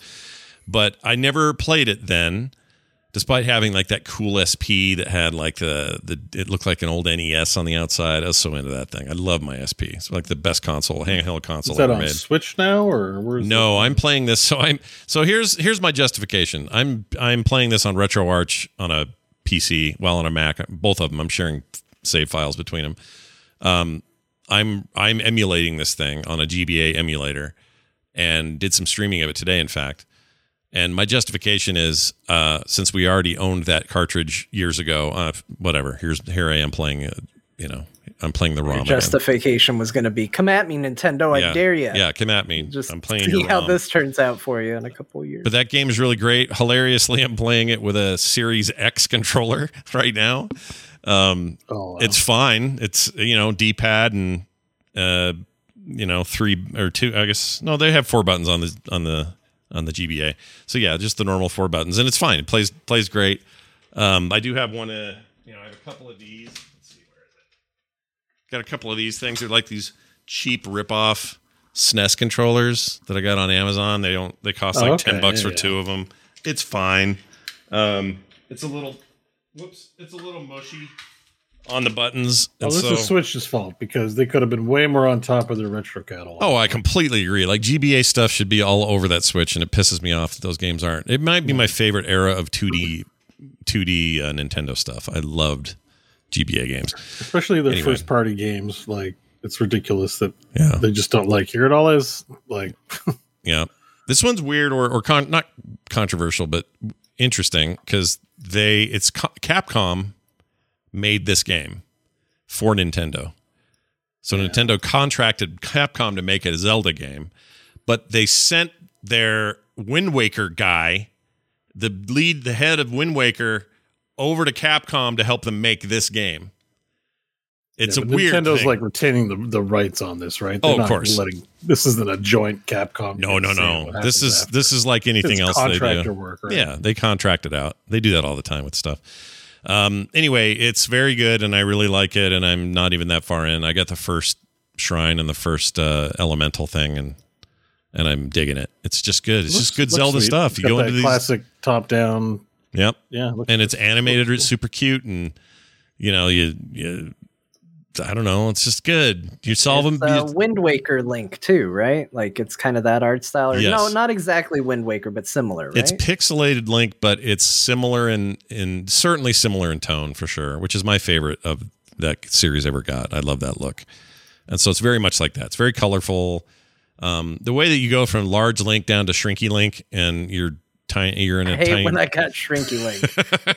I was in the pool. I got Shrinky Link. It plays. It just is it's a beautiful, nice little thing, and I'm going to keep playing that. I really like it. And I had a fun time streaming some of that today. Donkey Kong Country for the Super Nintendo Entertainment System, a game I owned. Classic, best games of all time. I played and owned that game back in the day, so I justified playing that ROM today for the same reasons, because I've already owned that game. I'm not going to buy it twice, so there it is. Now, that game is actually on Switch. It's also on, it's part of that collection of SNES games on the Switch, and it's perfectly good there. It's also on the SNES Classic, the little classic box that you buy. It's also on there. So it's not like this thing's hard to come by, but I wanted to stream it, so I did it with an emulation. And that game is effing hard. Oh, yeah. It's really hard. It's the Dark Souls of the Super Nintendo era. Kinda. Donkey Kong Country? Yeah.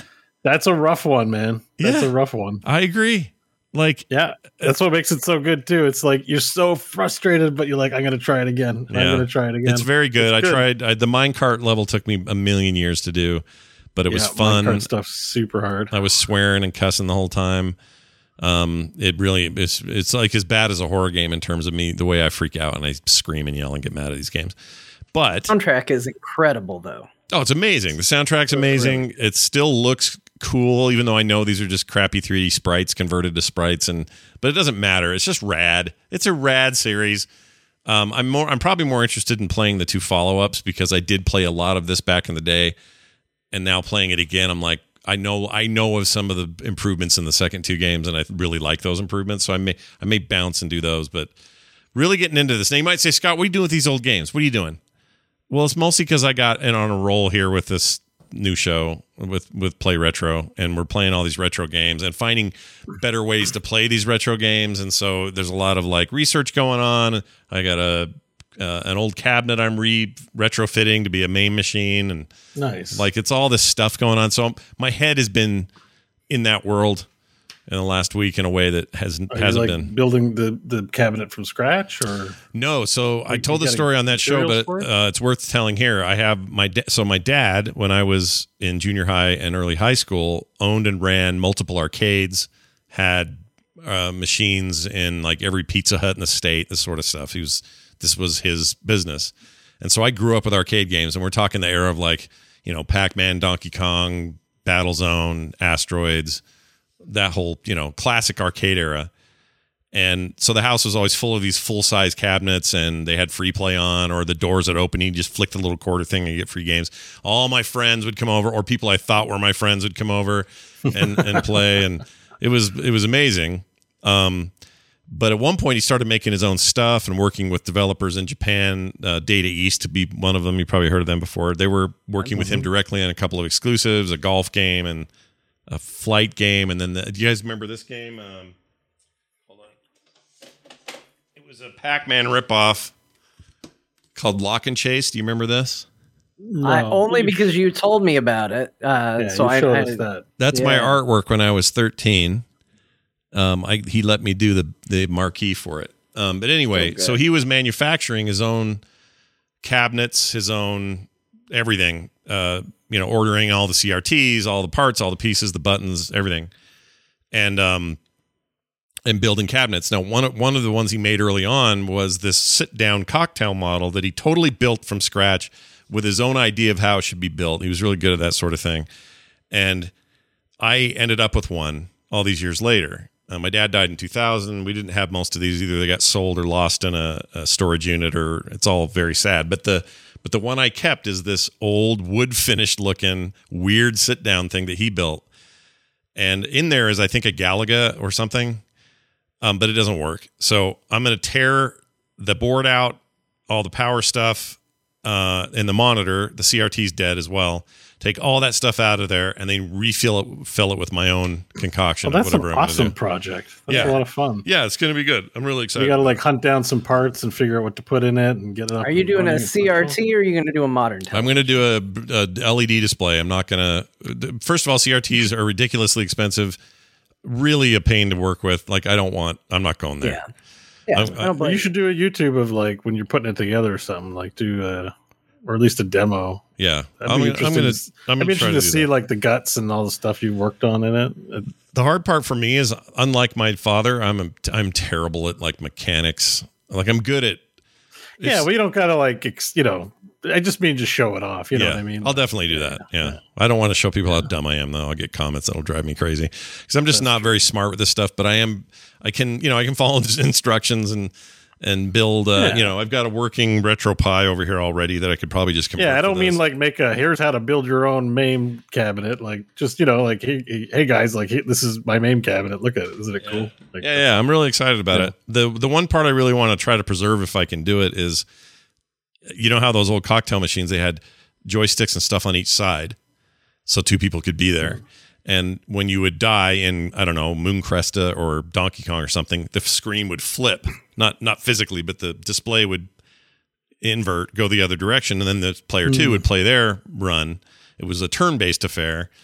I want to retain that, and I don't know how you freaking do it. There's probably some software someone's already done. I love those tables. Those were awesome because you could, sit at the table and have a drink and cigarette table. burns. Oh man, I mean, I never smoked, but but I just feel like I wish there were more things to do like that. Like there's a shocking lack of computer tables in the universe, like in our world today. Yeah, I feel like every coffee shop should have like a TV screen table. Like it should just be standard. Like it's like we're like we can't believe it's the future. We have all this stuff. It's like that's the one that got away. Yeah, like tables with computer screens in it. It should be everywhere. Yeah, it's really cool. I feel like there's a chance here to just kind of revive a thing that has a bunch of meanings. It's got the gaming side of it, which is cool, and all that. But it's just this history of my dad and the stuff he made with his own hands, and he did. Did you guys ever have go ahead. Time Traveler? Arcade game? The hologram cowboy, right? Yeah. I was thinking about that. I played that once at like a museum, and I just thought about it randomly today. I just wonder if that. Hold on, I'm looking right now. The closest I ever got to beating a game in like an arcade game, because I don't think I ever got to an end screen an arcade game, but I got to the very end of Time Traveler. See, it's like an FMV game, but the deal was that it was a hologram instead of a screen. Yeah. Oh, here it is, 1991. I remember we didn't have this, but this is after the crash. So this is the important aspect of this. When the big video game crash. Some people, I don't know, maybe some of our listeners have never heard of this. There was a huge bubble crash in the arcade business in 1985, 86. And when that happened, everybody lost their shirt, including my dad. Lost everything. All of this stuff got put in storage. What he could keep, it didn't get, it was bad. Lost the house, the home, motorhome, the boat. It was bad. It's a bad time. Anyway, we had to be actually eaten government cheese, by the way, because there was a time where we just had nothing. Oh no! Yeah, it was really that bad. Can't be good. It wasn't good. So this is a relic of that time, and so government anything cheese. post 86, we wouldn't have. Like we didn't. The Street Fighter era never happened at our house. It all ended with whatever the game, and part of this is Nintendo's fault. The home stuff was getting amazing. Arcades were just too expensive to run. Your average arcade machine was $3,000 to $6,000, depending what was in there. I ought to do a whole series about this because I feel like people. I don't know would be about you interested guys, in but in Canada, it got to a point because we have loonies where you could put a whole loonie into a machine, like a whole dollar. Yeah, and it's like this is a bit rich for an arcade. Like I think that killed it. It's like I'm gonna drop $10 into an arcade machine for like 20 minutes or something. Yeah, that was the other thing. The 50-cent game change messed up a lot of people, so they tried to make certain games like a Premier Experience, Dungeon or Dragon's Lair was worth your 50 cents because where are you ever going to play a game like this again? It was a weird time. But yeah, Atari effed up. Everybody effed up. It was a bad time. Bally Midway, all of them. And it's all very different after that era. Like who became big. Japan suddenly really came roaring in.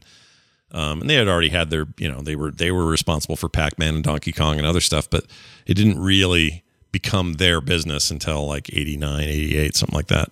Well, you hear the stories internally about like what Atari was doing behind the scenes with all the money they were raking in. And it sounds like, you put the wrong people in charge of the business at a certain point, and they just led that all to a bad place. It's pretty saying all that makes me feel bad. Like, because I there's a arcade like literally 5 minutes from my house that I never go to. It has a bunch of pinball machines, and I'm like, I should go to that arcade. Yeah, but they still. I don't know if it's still open because of the pandemic, but like, there's literally a room filled with pinball machines and arcade games. In a modern sense, there's a lot of resurgence. Obviously, like it's like records or anything else. You end up with a following that makes it its own special business instead of the crashing one that it was part of before. So these Nickelcades where I live, they call them, I'm sure these exist everywhere, but here they call them the Nickelcade. And there's just like a bunch of arcades around town that you go in and you literally just put nickels in. And that means Joust. That means, all the great arcade games are just a nickel.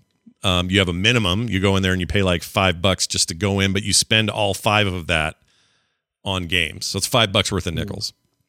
And it's great. Like it's a great incarnation of what it used to be. But I don't think we're ever getting back to that day where it's like, look, they just rolled in the new Mortal Kombat version of 3, or they upgraded the board for Tekken, or it's like there's a weird era there where home just destroyed arcade, and we can't do it with VR because everyone's going to get COVID now. Yeah, you can't share those headsets. Like if you could get a really premier experience with VR headsets, I'd pay to just go it rather than buy the full box. But now I wouldn't. Oh yeah, hell no. Dunaway, by the way, Brian Dunaway, my co-host on Play Retro, which you can get wherever you get your podcasts. He has it set up in VR, so he's playing RetroArch as the emulation layer in a thing called VREMU. So VREMU or whatever. I don't know if you're supposed to pronounce it. But so he hangs out in a virtual world and plays the arcade. Yeah, so he's got an arcade in his virtual room, and they're like photo perfect recreations of, let's say, Joust. Okay, so it's a Joust machine with the header and the side and the lights, and it's like a photorealistic place. And you walk up and you put fake quarters into the thing, and it makes the sound, and you grab the joysticks in VR and start moving and playing, and it's playable, and you look around as if you're in an arcade, and there's other shit going on and sounds and stuff. That's really cool. Like there's probably never been a better time to be into retro, because you can also do a lot of weird shit in modern ways with your retro stuff, and that's what he's done. Like, look at this. Does this remind you of being a kid? Here, let me play this. I mean, that's how my dad's arcade sounded when I was a kid. Exactly like this. And you just I can hear all these old games I used to spend so much time with. I used to basically live at a place called Fun City, and it was basically a multi-purpose, like it was a big old playground, play gym indoors. The little tunnels basically turn little kids into hamsters, kind of deal.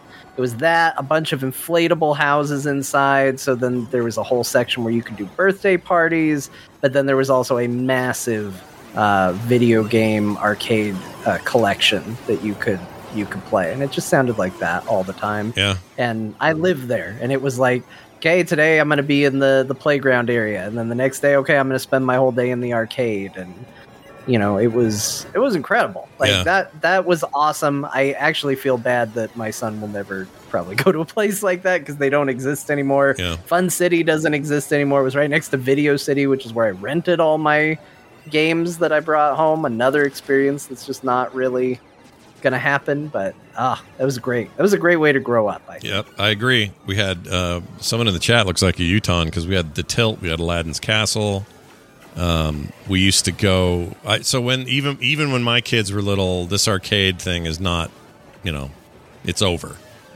But we took them to these Nickelcades all the time to just give them that experience, and they all loved it. In fact, we usually this is not meant to me being I'm not trying to be all maudlin here, but my dad's birthday when it rolls around, or Memorial Day, either one, all my fuddy-duddy family, they all go to the gravesite and just look sad.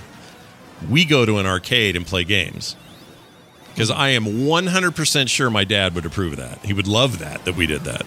So we take them all to the arcade, and Still do it. Like to this day, it's a tradition. On Memorial Day, we go to an arcade and we play a bunch of old shit my dad would have had in his arcade.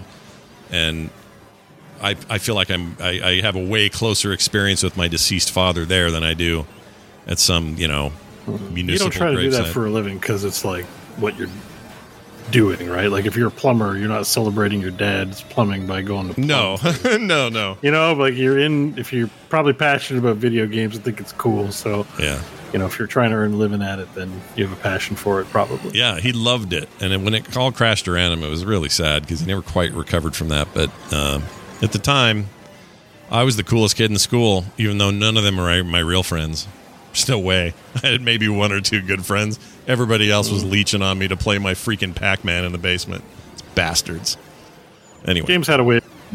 I definitely ingratiated myself with people to try their PlayStation games more than maybe. Oh, yeah. You're like, especially when you're a kid. My favorite person, but he's got a PlayStation. Let's go. I did that too. There's a kid I absolutely could not stand and did not speak well of him in private company, but was very nice to him in person because he would let my best friend, because they were actually friends, borrow his PlayStation, and if I was nice enough, it would be okay for him to then bring the PlayStation over to my house when we hung out. And that's how I got to play Resident Evil 2 for the first time. Nice. Just had to be nice to this kid I couldn't stand. Yeah, but look at your lifelong fandom of that game now. You love that game. True. Yeah. It's true. Yeah. The only thing he wouldn't let me do is he wouldn't let us have a memory card.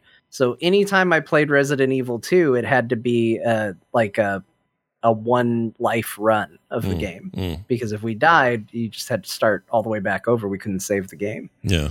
Oh, wow. That's pretty hardcore. Yeah. By the way, my dad's company was called American Amusement. For those that someone asked in the chat, it's an okay name. I don't know. It worked fine for what we were doing, but I remember at the time thinking it was of the era, right? I mean, we didn't have, it's American Amusement. And we had a cool warehouse full of this stuff, buttons for miles, joysticks laying around everywhere. Like, it's a weird thing when you're a kid to just be that surrounded by gaming. And people wonder why I'm so, like, at this stage, so still obsessed with it. It's because this is where I grew up, man. It's your lifeblood. Yeah. And you wonder why. By the way, I kind of an arcade brain because people always say, well, Scott, you jump around from game to game to game. Bo will get in and play a game until he's beaten the whole thing and 100%ed it, or you'll just really hunker down into whatever game he's playing, Valheim, Wild Rift, whatever. And I'll go bump, bump, bump, bump, bump. And I think it's that arcade upbringing because that's what you did. You were always like, oh, this is cool, but then that's also cool. I'm going to go do that. Oh, that's really cool too. Oh, look at this one over here. That's really cool. It's not that I can't do long form. It's just that's the way you sampled it back then. So I don't know. Well, and that is what they are now. They are just amusements for our pleasure. There's no reason to look at any game's offering that says, like, here's 100 hours of gameplay and be like, I have to do that or not. Like, you could totally just be like, let me try this for 2 hours. Let me try this for 10 minutes. Yeah. It's a perfect, it is what it is. It's diversion, right? So sure. But it's fun. It's a kind of diversion that just, I don't know, just passionate about it. Like, it just feels like part of my bones, like part of my DNA in a way that, I don't know. Right now I'm having just a little bit of a moment with it, with all this emulation and dinking around with different tools and looking at game preservation in general as kind of an overall concept. And archive.org is like saving all. They have a whole Genesis section. You can just go play Genesis games on archive.org. And, there's a lot of stuff on archive.org. Yeah. There's tons of EMU games on there. Crofton was talking about Jones in the Fast Lane. Yeah.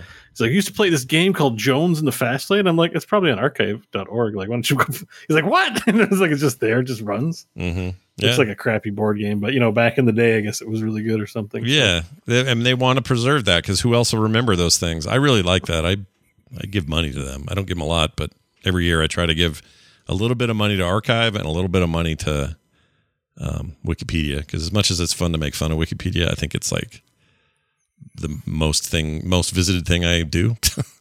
I'm always on there, deep diving on something. So anyway, enough about me and my nostalgic childhood. Let's jump over to John, you've cracked open Guardians of the Galaxy, Marvel's Guardians of the Galaxy. I did. So real quick, I'll just say I'm about to finish Final Fantasy V, wrapping that up. Yeah. So this is probably going to be the last week that's on the list. pretty solid game. It's got some problems. It's not going to end up being one of my favorites, but I enjoyed it. Last week it sounded like this was going to be the end all be all. Like mechanically, you were loving it, and not so much now. No, mechanically, it's still really good. It's got a lot of grinding, which I don't mind. Like if I was a kid and you gave me this game, I would think this is probably one of the greatest games ever made because it has that like value to a kid where it's like, oh, I'm going to get a lot of replayability out of this and I'm going to experiment with it and try a whole bunch of things. Yeah. As an adult in the internet era where I can just look up, hey, what's the best thing to do? It's maybe not as interesting in that way, but the story is kind of generic. Like you kind of got a bad guy that's just like, I like to kill people. And like that's kind of his main drive. He's like, what if I just killed everybody? And you're like, okay. And he's like, surprise, I'm a tree. I'm gonna kill everybody. Like that's kind of his deal. He's a tree and he wants to kill people. That's it. So storyline wise, it's not really doing a lot for me, but the writing is sometimes really funny and a lot of the art in it is good. And music's really solid. The gameplay systems are really good. It just doesn't quite reach the same heights as everything else that I've played in the other Final Fantasies. So, I mean, it's better than 2. It's probably better than 1, but I don't think I'm going to put it above 3 or 4. But I have been enjoying it, and I'm wrapping up kind of the last little bit of side quests before you do the big gauntlet run up to the main bad guy. But with that out of the way, yes, I finally decided to try Marvel's Guardians of the Galaxy, a game that I complained a lot about, despite Scott's assurances that it was good. I did, because I thought the banter between them was annoying as hell. Yeah. In all the previews, I was like, I don't want to play this. This seems like it's going to bug the shit out of me. Yeah. And I will say this. It's a little of both. I can see why people like that game. Mm-hmm. I think there is a lot of heart there that kind of like what you talked about, Scott. It's not always going to just be people taking pot shots at each other, like that there is going to be some emotion behind it. But that said, these characters need to seriously shut up. They just dial it back. There needs to be 40% less dialogue while you are playing that game. It is shockingly like overloaded with them doing dialogue, and I actually think it's a real shame, not just because it bugs me, but because there are times where the game is legitimately funny. Like there's a moment where you come to a fork in the road and Rocket goes, hey Quill, we got to go this way, that way's a dead end. And you being like a collector of items and wanting to find all the hidden treasures, you of course take the way that he just said was a dead end. And you get to the end and there's nothing there. And Rocket goes, congratulations, you discovered exactly what I told you, that there was nothing there. So you turn around to come back and he goes, that's right, walk of shame, buddy, walk of shame as you're going back. That's legitimately funny. Yeah. But it gets so lost in this sea of just unending like jabs at each other where I'm training myself to tune them out because they don't ever stop. And I think that as much as I could go on about it, I want to give my wife's take on this because she was trying to work while I played this game. No. All right. And she knew that I was doing it for core. She knew that this was the baby nap window was the only time that I had to play the game. So she let me do it. But when I was done, she goes, that is the most annoying game you have ever played in the history of me watching you play games. She said, I feel like that was like listening to the children be here bickering nonstop. She said, please do not ever play that game again if I'm in the room. She said, working or not, I don't want to be in the room while that game's going. Wow. That is one of the best reviews we've ever had on the show. So wow. I wanted to put a little more time in it because I didn't get a ton of time and I wanted to get a little further before the show. So I said, okay, well, I'm going to be in the office. I'm going to play a little bit. And she came in during a cutscene.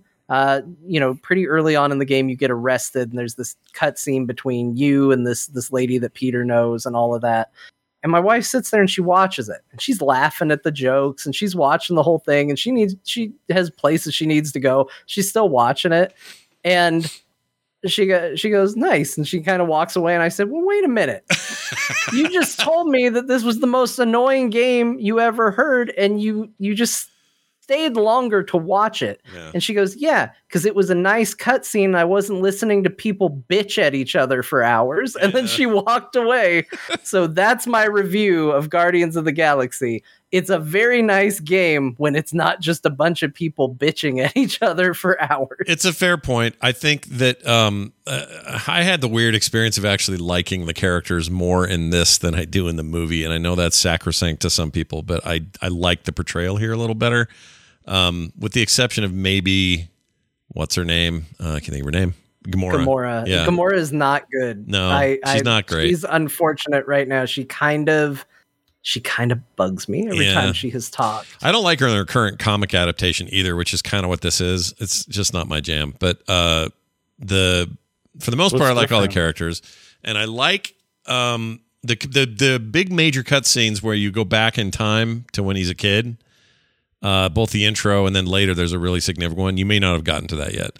No, I'm only just to basically the cutscene I mentioned where it's pretty early when you get to the prison. Oh, okay, yeah. So this is later on, and I think that stuff stacks and makes it better and better. And I'm not done with the game, and this is making me want to get right back in, but that stuff goes in places I thought was really heartfelt and good, and I think it deserves the writing awards that it's getting. The Game Awards gave an award. It got some others in other places. I think that stuff's really good in here, and like it made me feel sentimental about an old Chewbacca Star Wars figure. Yeah, and it's moments like that are so good, and it makes me that much more frustrated with. It's not that the moments are bad; it's just that they put too many of them in. Because I'm not exaggerating when I say at least on that initial mission, but I think it does carry forward. They don't stop talking. There's never a moment where they stop. The only relief you get is there are a point where Drax and Gamora are busy and Groot gets separated from you and it's just you and Rocket. Yeah. And I was like, okay, at least it's just two people talking instead of all of them talking, which is an extra problem. Like, I actually think Groot might be part of the problem because they make him just as chatty as everybody else. Yeah. But the problem with Groot is you have to get the I am Groot. And then you have to get Rocket going, no, we don't know where we can find any anti-grav emitters. What are you asking for? It's like you got to get the Groot line, and then Rocket has to summarize what Groot just said and then react to it on top of it. And it just never ends. That entire first stage, they talk through the entire thing. It's a lot. And it's a lot. It's just not. It's too much. But I know you're saying you're saying it's bad, but when you say it, I just feel like, oh, that sounds awesome. Yeah. Like, no matter how badly you put it, my brain is still like, no, it seems sweet. Because I'll agree. Right. I'll agree that they talk a lot, but I don't hate it. I kind of like it. I mean, it's very chatty, but it's. I don't know. I feel like for the most part, they earn it, and the more you go, the further you get, the more it's earned. But that's I guess it's like Gears of War. Like, get the F down, Dom. Yeah. Like there's a second line is get the F out of the way. No, it's not that. Like, I think the problem is that it is the early banter is exactly that. Like, it's your typical Marvel flair banter. Someone says something, somebody has a smart ass quip to go along with it. Then someone justifies why they say it. Then they bite back, But you got to go around the entire table of Guardians to hear everybody's take on it. So, like, there's a part where Peter falls, and then Rocket's like, oh my gosh, Quill just fell. I wonder if he's dead. I am Groot. I don't know, Groot. Maybe he broke his neck. And then you got Drax like, what happened to Quill? Oh, he fell down a hole. And then Gamora's like, is he okay? And he's like, I don't know. He's not moving. His neck might be broken. And then Rocket looks at Quill. Are you okay? Yeah, I'm okay. I just found this thing here. He says he's okay. Like, it's just it goes too long. Mm-hmm. And like, there's funny moments and funny jokes in there that you could absolutely hit, but it gets lost in the shuffle. And, just saying they could have said as much with fewer lines, basically. Yeah, not everybody needs to have their moment. Like, you can lessen it a little bit. And I think the game is legitimately funny at times. I think the writing is legitimately very good. And I would agree with Scott. I actually think the takes on the characters in this game are really good. I've never been a big Star-Lord fan, but I actually kind of like him in this game. Yeah. Rocket is basically the same Rocket as the movie, but maybe a little more emotionally charged and heartfelt. Yeah. Groot is Groot. Drax is basically Drax. The only one I think doesn't do well is Gamora, who is unfortunately just a little, I don't know. She's just, there's a mean edge to the things she says in the comments, that is missing some of the softness that's behind, Rocket's like, I don't know, Quill just died. But he's joking around and having a good time. If Gamora said that, I'd kind of be like, oh, I think she thinks I'm dead. Yeah, she's kind of just again, she's very much like this in the comics. Some people complain in the movie that she was too nice. And, I just think I prefer her nicer.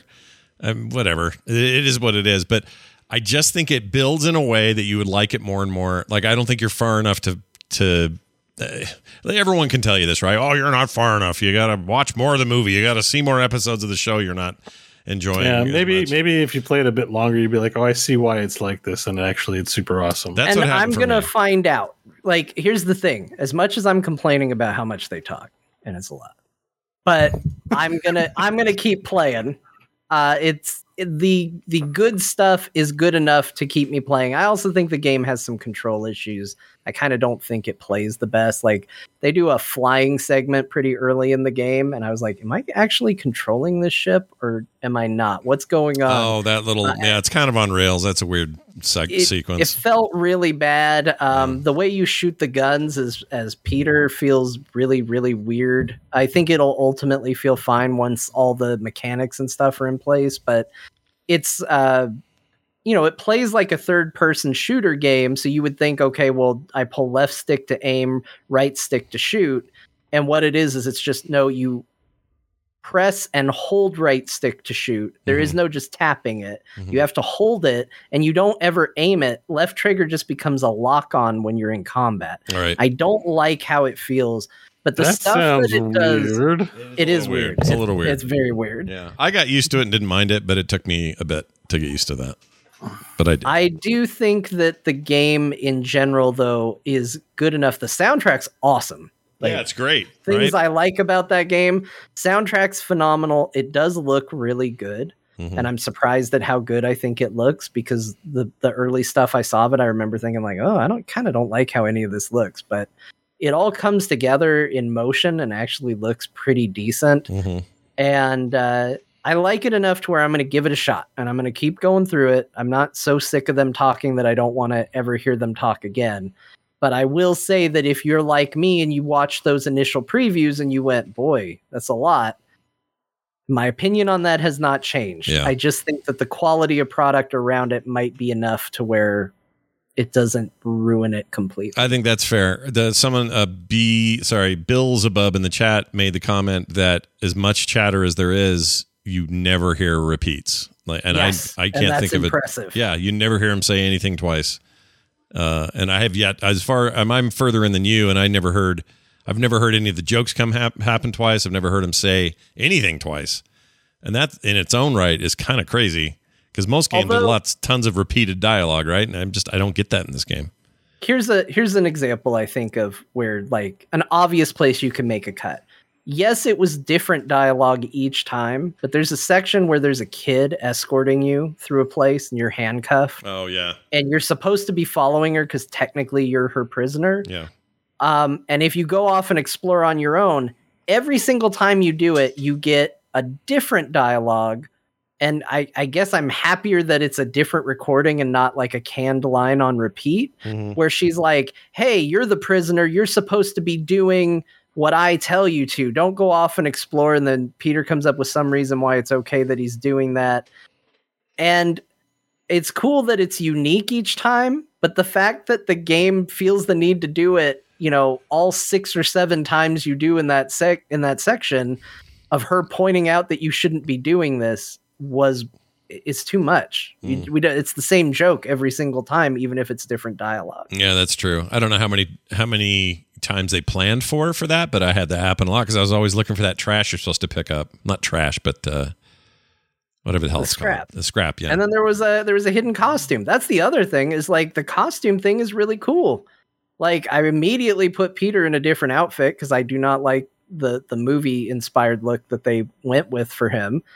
So I put him in something more comic booky, but like I got the movie version of Groot almost right away in the game. I got a really awful costume for Star-Lord pretty early on, and you put it on, it gets integrated into the cutscenes. Like, I really like the way they do alternate costumes in the game too. Yeah, the tech's great. This Deus Ex team, Bo, hopefully is working on that next, and if they can carry over some of the tech improvements that this game has, like just visuals and stuff, that would be awesome. I'm ready for a new one of those anyway. But, always ready for new Deus Ex. Yeah, they could release one every week as far as I'm concerned. Yeah, I'd be ready for that right now. All right, well, I'm glad to hear that you're having at least a good enough time to maybe keep pushing through. I need to get back to that game. Bo, still playing the Valheim and the Wild Rift and the whatnot? Yep, same games on rotation. Yeah. So what's the PC part picker? What's this? Is this a game or is this something you're doing? It's not a game, but I've been going pretty nose deep. It's funny that you're building a cabinet, and I'm like, I'm pretty sure I'm going to build my own PC at this point. So I discovered PCPartPicker.com, which is a really nice place to just shop and So I haven't built a PC in a while, so I've been doing some re-education on parts and how they all operate, and blah blah blah. It's been a while.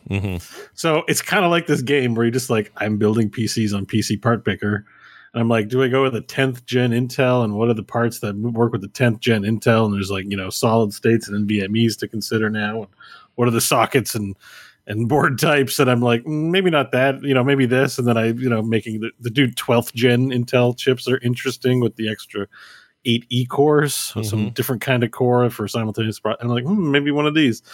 And then you're playing around with price. And of course, like I have a 1050 Ti, which is a terrible card, but it's at least in the realm of current gen. It's probably on the back end of compatibility or support. Sure. But like, if I can build a PC around the graphics card, just use the one that I have now at least, and kind of swap that out last or something like that, or just try and put my feelers out. I'm like, I'm operating on an i7 that it's like a 4000. It's like a 4th gen i7. We're up to like the 12th gen Intels, and it's like a 4th gen Intel or 3rd gen i7. So it's like, anyways, it's been a while, and I'm trying to get myself edumacated. So I never knew about this site before, and this site's a great little way to. I haven't either. This is the first time I've heard of it. That's really cool. I've been watching like Jay's 2 Cents and Linus Tech Tips and some other YouTube content creators. Also, it's a big thing where you can kind of find out about parts on videos. But I discovered that, and it's just kind of my favorite. It's kind of become a pastime where I just hang out at the site and just build and shop for parts and stuff. And I'm like, So I like that they've given you. That's why I put it in my list of games, because I'm like, it's kind of just a game I'm playing where I'm just building. They give you an updated list of all the best prices and places to get the components. The video card. Does that mean Amazon's got them in stock? Oh my gosh, that's $2,600 of this price. You can get some of those video cards on Amazon. You're just going to pay for it. Yeah, so the cheapest cards that were in stock. So I think you got to join a queue to get a better deal, or maybe know someone. The cheapest cards in Canadian prices for anything 2,000 and above, like NVIDIA 2000 or the Ryzen equivalents, are all $1,000 and higher. Damn, dude. Like $1,000 for the GPU, and I'm like, man, come on, dude. Like, I want to build a new PC. I might not even go 12th gen. I'm figuring I might try to go. i9s are kind of reasonably priced, 10th gen even. Yeah. And DDR4 is really cheap, so I could like just make a decadent ass computer for the same price as I could just barely get over the hump on a 12th gen. Yeah. Slap a nice video card on it. So I'm just like, I'm comparing and like deciding what I want, because I'm like, I'm going to start dropping money. I'm just going to start buying parts, I figure, at this point, and slowly migrate what I can, like I said, the 1050 and all that to the new system. So anyways, I just discovered the site, and it's this fun hobby of mine now to just hang out in PC Part Picker. Nice. And, pick my parts. That's nice. I've never even heard of it. So that's cool. That's a cool resource. So I'll have to use that. And chat room, it's PCPartPicker.com. If you if you missed it. Sweet little site. Pretty rad. Yeah. By the way, just on the news side of things, this is mainly for John's benefit because I know he likes Final Fantasy 14. But Wild Rift released one of the coolest looking characters. So I'm not big on cat boys. What's a cat boy? Because they're like, cat boys. Okay. Yeah. But there is a really cool cat boy here, champion in League of Legends called, his name's Sett, Sett. And so basically he's a cat boy with a strong bod, but what's great about him is that he's also a crime lord and a wrestler. Oh my god. And so his deal is he power bombs people and he doesn't have weapons, he just has fists, and he's a wrestler. But he's a cat boy. And I'm like, it's my favorite. I'm not big on cat boys. I could do with cat boys and girls in pretty much any game I play, but this idea of a wrestler cat boy is actually really awesome. So there he is. I just put it up on screen, John. I sent you the link in Discord. That's your cat boy, and that's Sett. Oh, nice. Yeah, not like King from Tekken. He doesn't actually have like a head that's a line. He's just got the cat ears. Yeah. And a fancy wrestler, fancy like fantasy style wrestling outfit. It's very gaudy, but yeah. Sett is amazing. That's actually not a great drawing of him. I agree. But, I don't love it. There's really good key art. Life trying to make things that appealed simply to me, but there's really good key art of him in the game though, and of course his in-game character model is pretty sweet. Oh yeah. Yeah. He has a skin that's a Robo Butler. Yeah, I don't know about any of what you're showing there. I don't either. That's according to this. I don't know. Skins, but yeah, he's a crime lord. Yeah, those are like his concept arts for his thing. Yeah. But it's just that also he's a crime lord. He's a cat boy, but also he's Jabba the Hutt and a wrestler. He's also a wrestler. Kind of hate him. He's just sweet, I have my next D&D character ready now. Right? Like it's kind of awesome. Like I would play a cat boy wrestler.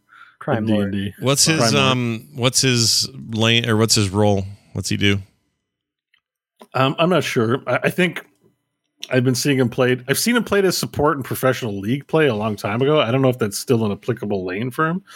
But I've seen him in top lane in my ranked matches so far. He's only been in the game 2 days. I've seen him in a lot of top lane. That's where the cat boys belong. Top lane. Or they call it solo lane or maybe Baron lane in Baron Lane. Rift. Yeah. That sounds like a lot of fun. Top laner, basically. Well, there you go. Look out for Bo and his gold level Catboy.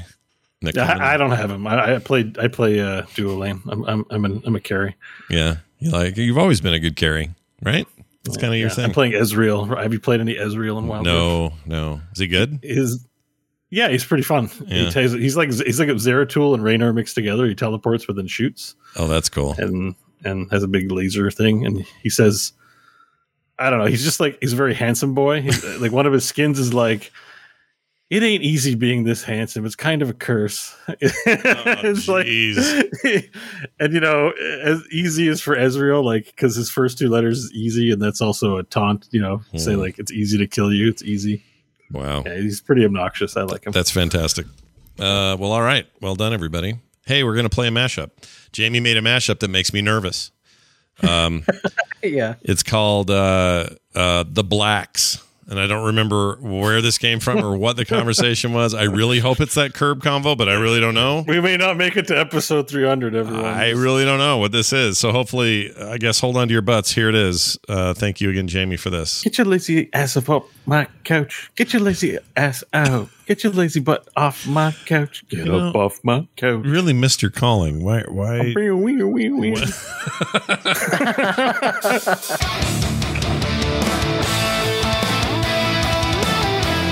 So, Master, my guy's name is Teddy Thunderhose. Or, sorry. Teddy Thunderhose. I like it. They nail a thing to one of those little freaking bug monster cats in the game. What are those called? Momobos or Bobobos? Bonbobos? Oh, are you talking about Moogles? Moogles, that's it. Don't Google it. Gaggle it. Gaggle it? What would Gaggle do? What would be their differentiator between these searches? Hey, Google, who's gaggling now? There's no content filtering. It's just porn. Just all porn. Gag porn. People gagging each other. Oh, man. It's gotten dark. It's like Homer and just gifs of Homer and Bart. I assume that's a thing, right? People, because gag balls and stuff. A fat Japanese guy with 100 hand slaps. What's his name? Jim Bob? E-Honda. E-Honda. There you go. Electronic Honda. It's the new wave of cars coming soon. You guys are the perfect receiving end of when I say a bunch of dumb shit. Sorry. I should wait till you finish before you laugh. I'm the pitcher, you're the catcher. No, that's not what I We're the receiving end. You need some more time to gag down your gaggle? No, you could. Gaggle? Yes, I need more time to gag down my gaggle. Thanks, Scott. Ignore the herpy on my forehead. The herpy. Don't hit me there. It hurts. You know, there's a thing called blush. You could maybe cover that up, sir. Don't hit me. It's my herpy. This herpy is the source of all of my power. The time Silver Surfer put his ween in the hole in the wall and changed everything. Like, whatever. It was so good. It was a big moment. The old hole in the wall. The old ween in the hole in the wall from Silver Surfer's ween all over your face. What is Bo doing? I don't know. My gosh. That was awesome. I'm screwing around with Zoom. I didn't mean was to suddenly do that. inside Bo, and it just, Yeah, we were inside Schwartz. it seemed weird. Inside Schwartz. Schwartz. It's the name of my new podcast. Yeah, I'm excited. Every week, a new person I get inside of. Oh, wow. You Or gets inside of me. penetrate a new person each week. That's fantastic. Well, Shepard, my sword is a penis. They don't do that. Oh, my penis is a sword, you mean? My bad. I had to correct you there, That's important. My sword is a penis. Everyone always says, oh, the blacks on this TV are incredible because they are. It eliminates any of that Oh, jeez. gray. I owe a lot of friends apologies because I called a lot of people racist. Wakanda forever. May not have been quite saying what I thought they were. Oh, well, now you know, and you can do better moving down the road. You'll be fine. Oh, Bo made it worse by saying Wakanda forever at the end of that somehow. Did I say it then? I don't even trust TMS mashups. Maybe he edited that from another part. I said Wakanda forever. You're right. Actually, you're smart to wonder because he can. Maybe he does. not, but I don't know. I can't know for sure. There's so much in there that I don't remember any of us saying. He does fool about with that stuff sometimes. I love these. Jamie, thank you for that as usual. He says he's got a real humdinger for next week as well. So watch for that coming up soon. Time for a couple of quick emails. That's a good question. We got one here. talktothecourt@gmail.com is the email address you want to use. Joshua wrote in, says, "Good day, Scott, John, and Bo." I assume he's from the down under there. Says, with the ABK buyout, do you think Microsoft Xbox will go back and Titan Forge Warcraft 3 reforged into what it was originally meant to be? No, I don't, Joshua. No. I don't. Yeah, no, I don't think so. Yeah. Do I wish they would? Yes. Do I think they will? No. Yeah, I don't. Why would I mean that? Because you could also say, do you think they'll go back and hit the crux? Yeah, Why exactly. Or why would they go? Say, oh, I'm going to help you with Man Crick's wife all these years, or whatever. Like you're not going to go back and fix old things that are kind of passed on. Like no one cares now. They're all. I mean, people are still a little mad about Reforged, but you're not. I'm definitely still mad. Yeah, I am too. I don't. That BlizzCon was such a downer, and the one thing I walked away from it going was, man, but Warcraft 3 Reforged was really awesome. Yeah. I can't wait to play it. And I pre-ordered it. Yeah. And I was so burned by it. And they didn't tell us. Like, that's the thing, is it's like, it's one thing to have them come out there and go, well, you guys, it's not going to be what you think. But like, they really kept that one secret. Yeah, they did. And when they showed it, I'm with you. In 2018, the opening ceremonies, that was the year, right? Yeah, 2018. I remember thinking, oh, well, you know what? I think I'm actually walking out of here thinking that Reforged is the game I'm most excited about. Weirdly. Because nothing was new. They didn't announce Diablo 4. Nobody was excited about Immortal. It was just like a weird introduction to the week. But that game stood out. And the redone scene with like the whole this Culling of Stratholme stuff, all reanimated and redone. I was like, man, they're going to do this to this game. It's going to be incredible. They didn't even keep the scene they showed in there. No, It's gone. No, the one they had done. It could have been a weird outlier, but you can tell somebody sat back and went, guys, this one part's going to be really good compared to the rest. Should we just leave it in and have one really good moment, or should we take it out? And they're like, take it out. Yeah. Maybe people won't know. But like we did, we all went up there and we all played the Culling of Stratholme together. And that was my favorite moment on the floor of BlizzCon that year. Yeah. Was all of us playing Culling of Stratholme together. Yeah, that was fun. I did it twice. Did it again upstairs in the thing, the press thing. Yeah. And the food was good that year. 2018 had a good buffet. 2017's, 2016's, it was pretty good. 15, They got better as you went along. 2011 was a bad. I don't remember. To me, I always go so long that I'm starving that it doesn't matter what they feed us up there, that I just would be appreciative. That was the only year I got the press pass.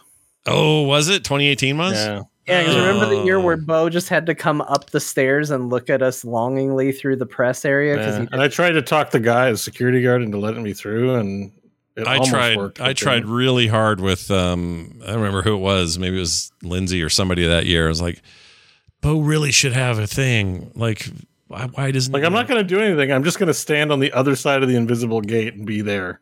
Yeah. Like, just like having gone the next year, I'm like, this is what you kept me out of. Like,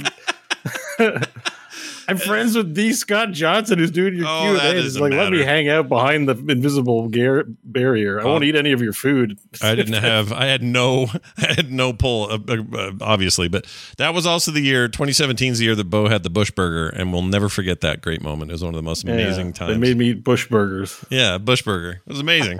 They made me eat Bush Burgers and see minorly satisfactory Reinhardt. Criticize Reinhardt cosplayer because the real Reinhardt's much bigger. Like that's the thing. It wasn't any issue with the cosplay. That's one of those things where I said it before I thought about it. It happens sometimes. I'm sure it happens on the show a lot. Sure, it is one of those things. But it was a beautiful moment. It was pretty insulting overall. I'm glad he didn't hear it, and it kept it. We just shared it on the podcast. Yeah, we just shared it into the world on the podcast multiple times today. Included. But there were multiple Reinhardts, so they probably all think I'm talking about them. That's Every true. time I've hung out with Bo in person, it has been a wonderful experience. Yeah. But one that is always followed by I spend time with Bo, and then I get around my other friends and I excitedly tell them the last thing that Bo did. Yeah. Like Always that's basically because he was one of the first people I saw when what was it? Was it for the Heroes thing where we first met in California? In Irvine. Yeah. I think it was. And then we went for a walk. Yep. And then he told me how everywhere he saw was where they filmed Terminator 2. Yeah, and really, so I never saw those before. I was like, holy shit. They filmed Terminator 2 here? They're all over the place, so there's no way they filmed right there, but I loved that story. That was a great story. Yeah, so that was it. Like, it was a wonderful time hanging out with Bo, but then as soon as I got around other people I knew, it was like, guys, you got to hear what Bo did as soon as he saw, like, a wash. He said, like, this is where they filmed Terminator 2 for every single one of them. Yep. That's what hanging out with Bo is. It's a wonderful experience that then you can't wait to share with others. He's the only guy that ever there's only one man, male, someone who presents as male, who has ever kissed me on the cheek on stage at a Nerdtacular, and you're the only one. You've never been kissed by another man? Nope. Well, I mean, in public, like on a stage thing, never. Oh, okay. Yeah. In private, I make out with him all the time. I don't know why I did that. It's not like I was upstairs in my hotel room going, I know what I'm going to do. I'm going to kiss Scott in the cheek just for some reason. I love it. It's one of my favorite And I also photos. talked about, like, the first time I'm up in front of people at Nerdtacular, I would tell them about the shit I just took. Everyone else is like, I'm the host of this tech podcast. It's pretty cool. I'm like, I took a shit, everyone. I don't know. I don't know why I did that. I gotta like Joss asked if not even Patrick. No, Patrick never kissed me. Not once. I mean, with his Europeanus? No, with his yes, he touched me with his Europeanus. Did not expect that. Boy, he's cranky today. He fell and hurt his arm in Helsinki and complained. I saw that. Yeah. I feel bad that he fell, but him complaining about everything being frozen made me laugh. It made me laugh too. I shouldn't have laughed, but I laughed. Sorry, Patrick, if you hear this. That was funny. Well, you have to keep in mind the first time I ever met Patrick in person, he was dealing with a horrible experience of losing a tooth or breaking a tooth. Yeah, he broke his tooth in a different country from where he lives, which that's the whole thing. Like, breaking a tooth is bad enough. Now imagine doing it elsewhere. It's probably not that bad of a deal for Americans. And it hurt like a mother. Care. He was in serious pain that year. It hurt. Yeah. My first introduction to Patrick in person was him in full cranky mode. And so whenever he's fully cranky, it's just endearing to me because it's like that's what my first experience around him. I think that was the year where I said, "Why are you so?" Oh no, he was smoking. He goes, "I needed a smoke break." I'm like, "I'll go with you." And then I realized, wait, you told me you quit smoking. I said, "I thought you stopped." And he goes, "I broke a tooth." It's like I'm going to smoke anyway. So I was like, all right, fine, whatever. It's not a problem.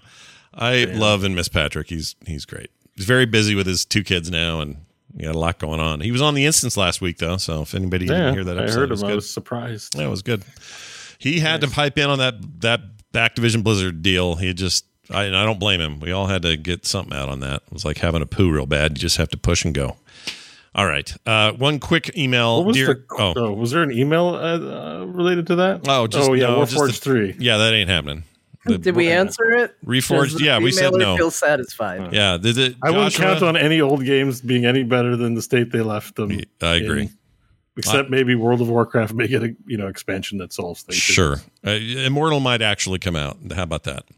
Bobby Frankenberger, he's a regular around these parts. He listens to the show and wrote in, Dear Corgis, Bo has ruined, is what I'm trying to say, the past few weeks of days with my children. Let me explain. Oh, great. It says, my 8-year-old daughter loves Imagine Dragons. Her favorite song... I'm so sorry, dude. Her favorite song happens to be Enemy, the title song of the Netflix show Arcane. My daughter knows nothing about this show, but she loves the song. Now, thanks to Bo, every time she plays it in the house, which is a lot, all I can hear is Bo singing the song. I'm still trying to figure out whether this is a good thing or not. Who did it better? He says, regardless of whether or not Bo's constant presence in my house is good or bad, he has had a massively positive impact on my gaming life in the past few weeks. After hearing him talk about Hades on and off for a while, I finally decided to try the game out. Not only have I gotten into roguelikes, I've never gotten into roguelikes too much, but hearing the way Bo would talk about that game got me intrigued. I love that game. It's amazing. I'm nearly 70 attempts and working on improving my heat levels in various weapons. I love the combination of roguelike randomness combined with your ability to subtly influence the randomness in builds that you want. I also love how Hades isn't just about the random roguelikes decisions you make. It also offers a skill system where you have to learn to play better. Don't get me started on the story. It's amazing.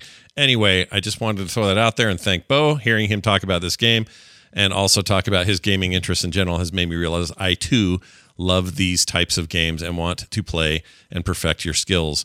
Maybe Bo can make up for ruining Imagine Dragons for me by telling me how he got 25 heat in Hades. What weapons did you use? What build? How did you play? Thanks. Love the show, Bobby. So. Wow, that was very nice, long email. It was very nice. Say thank you. I guess that makes me an influencer now. Supergiant, where's my check, please? Yeah, well done. But yeah. I find the term influencer gross. I'm sort of just saying that jokingly, but I'm glad you like it. I would recommend it for free. Yeah, it's a great game. Easily. Yeah, it's a great game. It's very good. So I haven't made it to 25 heat. I think I'm up to 16 heat. I think I was working on heat, but then I got distracted with other games. Unfortunately, there's just too many games. Mm-hmm. But I still have it downloaded on my rotation, so I do plan on playing it again. The strategy for each weapon is different, so I just think you got to think about like tactically what you're doing, not with just the weapons, but the weapon subtypes. So I find the fists very fun. They are, I think, a little tactically more challenging than some of the other weapons, but I think each of them have their own. When you're playing with that heat level, all of them have nuances that you have to learn. So I don't really think there's one easy weapon, but like any game, as it gets harder, you got to understand like what the weak blacksmith upgrades are and what the weak god choices are, because it's going to matter, right? Like Dionysus is actually really good. Mm-hmm. Anything that stacks is really good, as well, because you get the double stack. If on the Dark Mirror, you get the 2-stack debuff on enemies, increasing your damage by 40%. So generally speaking, you want to do that.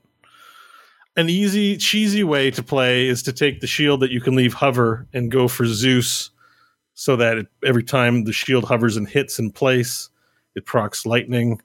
And it also can stand in place. Some bosses will stand in place, like Hades will stand in place for a bit, so you can get a lot of damage out that way. Mm-hmm. But that's the deal, is like you can think of a strategy, but you can't just pick. You've got to deal with the randomness of how it goes, and that's what makes it fun. So nice. Practice. Yeah, to me, that's that game. I'm sorry about Imagine Dragons. Welcome to the new age. Sometimes you wake up to the sound. Yeah, it's wake fun. up to the sound, blah blah blah. I haven't watched in a while, so I forget how it goes. So. I love it because they're from Provo, and it's all close to me. Everything about Imagine Dragons, I both hate them and like them. I think it's great that you had this influence on his daughter's listening, or that all he can think of is you when he hears it. I think this is all good. None of this is bad. I don't think any of this is bad. We'll have a collab soon, I'm sure. Yeah, let us know how that goes. All I know is we love getting your emails, everybody. Please keep them coming. talktothecore@gmail.com. We would love to hear from you. A reminder that this show is brought to you by you. Yeah, that's right. Listeners like you at patreon.com/core show. You guys are amazing, and we love it that you're over there supporting us. Please continue to do so, or do so now. It's cheap. It's not a big deal, and it helps make cool content that you might like a lot, and I hope you do. I know I like making the show a lot, so head on over there right now, patreon.com/core show, and sign up if you haven't. frogpants.com/core for everything else we got going on. We only have one more thing to do, and that is to go around the table and get some words of wisdom from our illustrious hosts. So, John, anything you'd like to say to the people before they leave? Look, you might think it's unimportant because you found yourself at 3 a.m. reviewing pornography on Steve. But just because that's where your life has taken you doesn't mean that punctuation isn't important. I encourage you all to remember the value of a good comma or period. Wow, I'm beside myself with knowledge now. This is really good. Bo, it's a lot of work to keep up with that one. That was a hard one, but will you have anything to add? Misa Bombad, ODK, Moi Bombad. Okay. Wow. Work, Bombad? Uh-huh. It's never been better. This has never been a better outro. Bombad. Yeah, we killed it just today. Just the tack moving all day, and it's just okie day. Oh, my Lord. Save us from ourselves. That's it. We're done. Thank you for being here. We have more coming, so stick around for next week when we'll have a brand new show. Until then, take care, be nice, and play games. We'll see you then.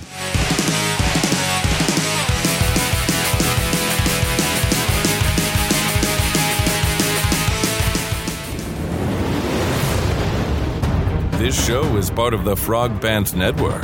Yes. Get more at frogpants.com.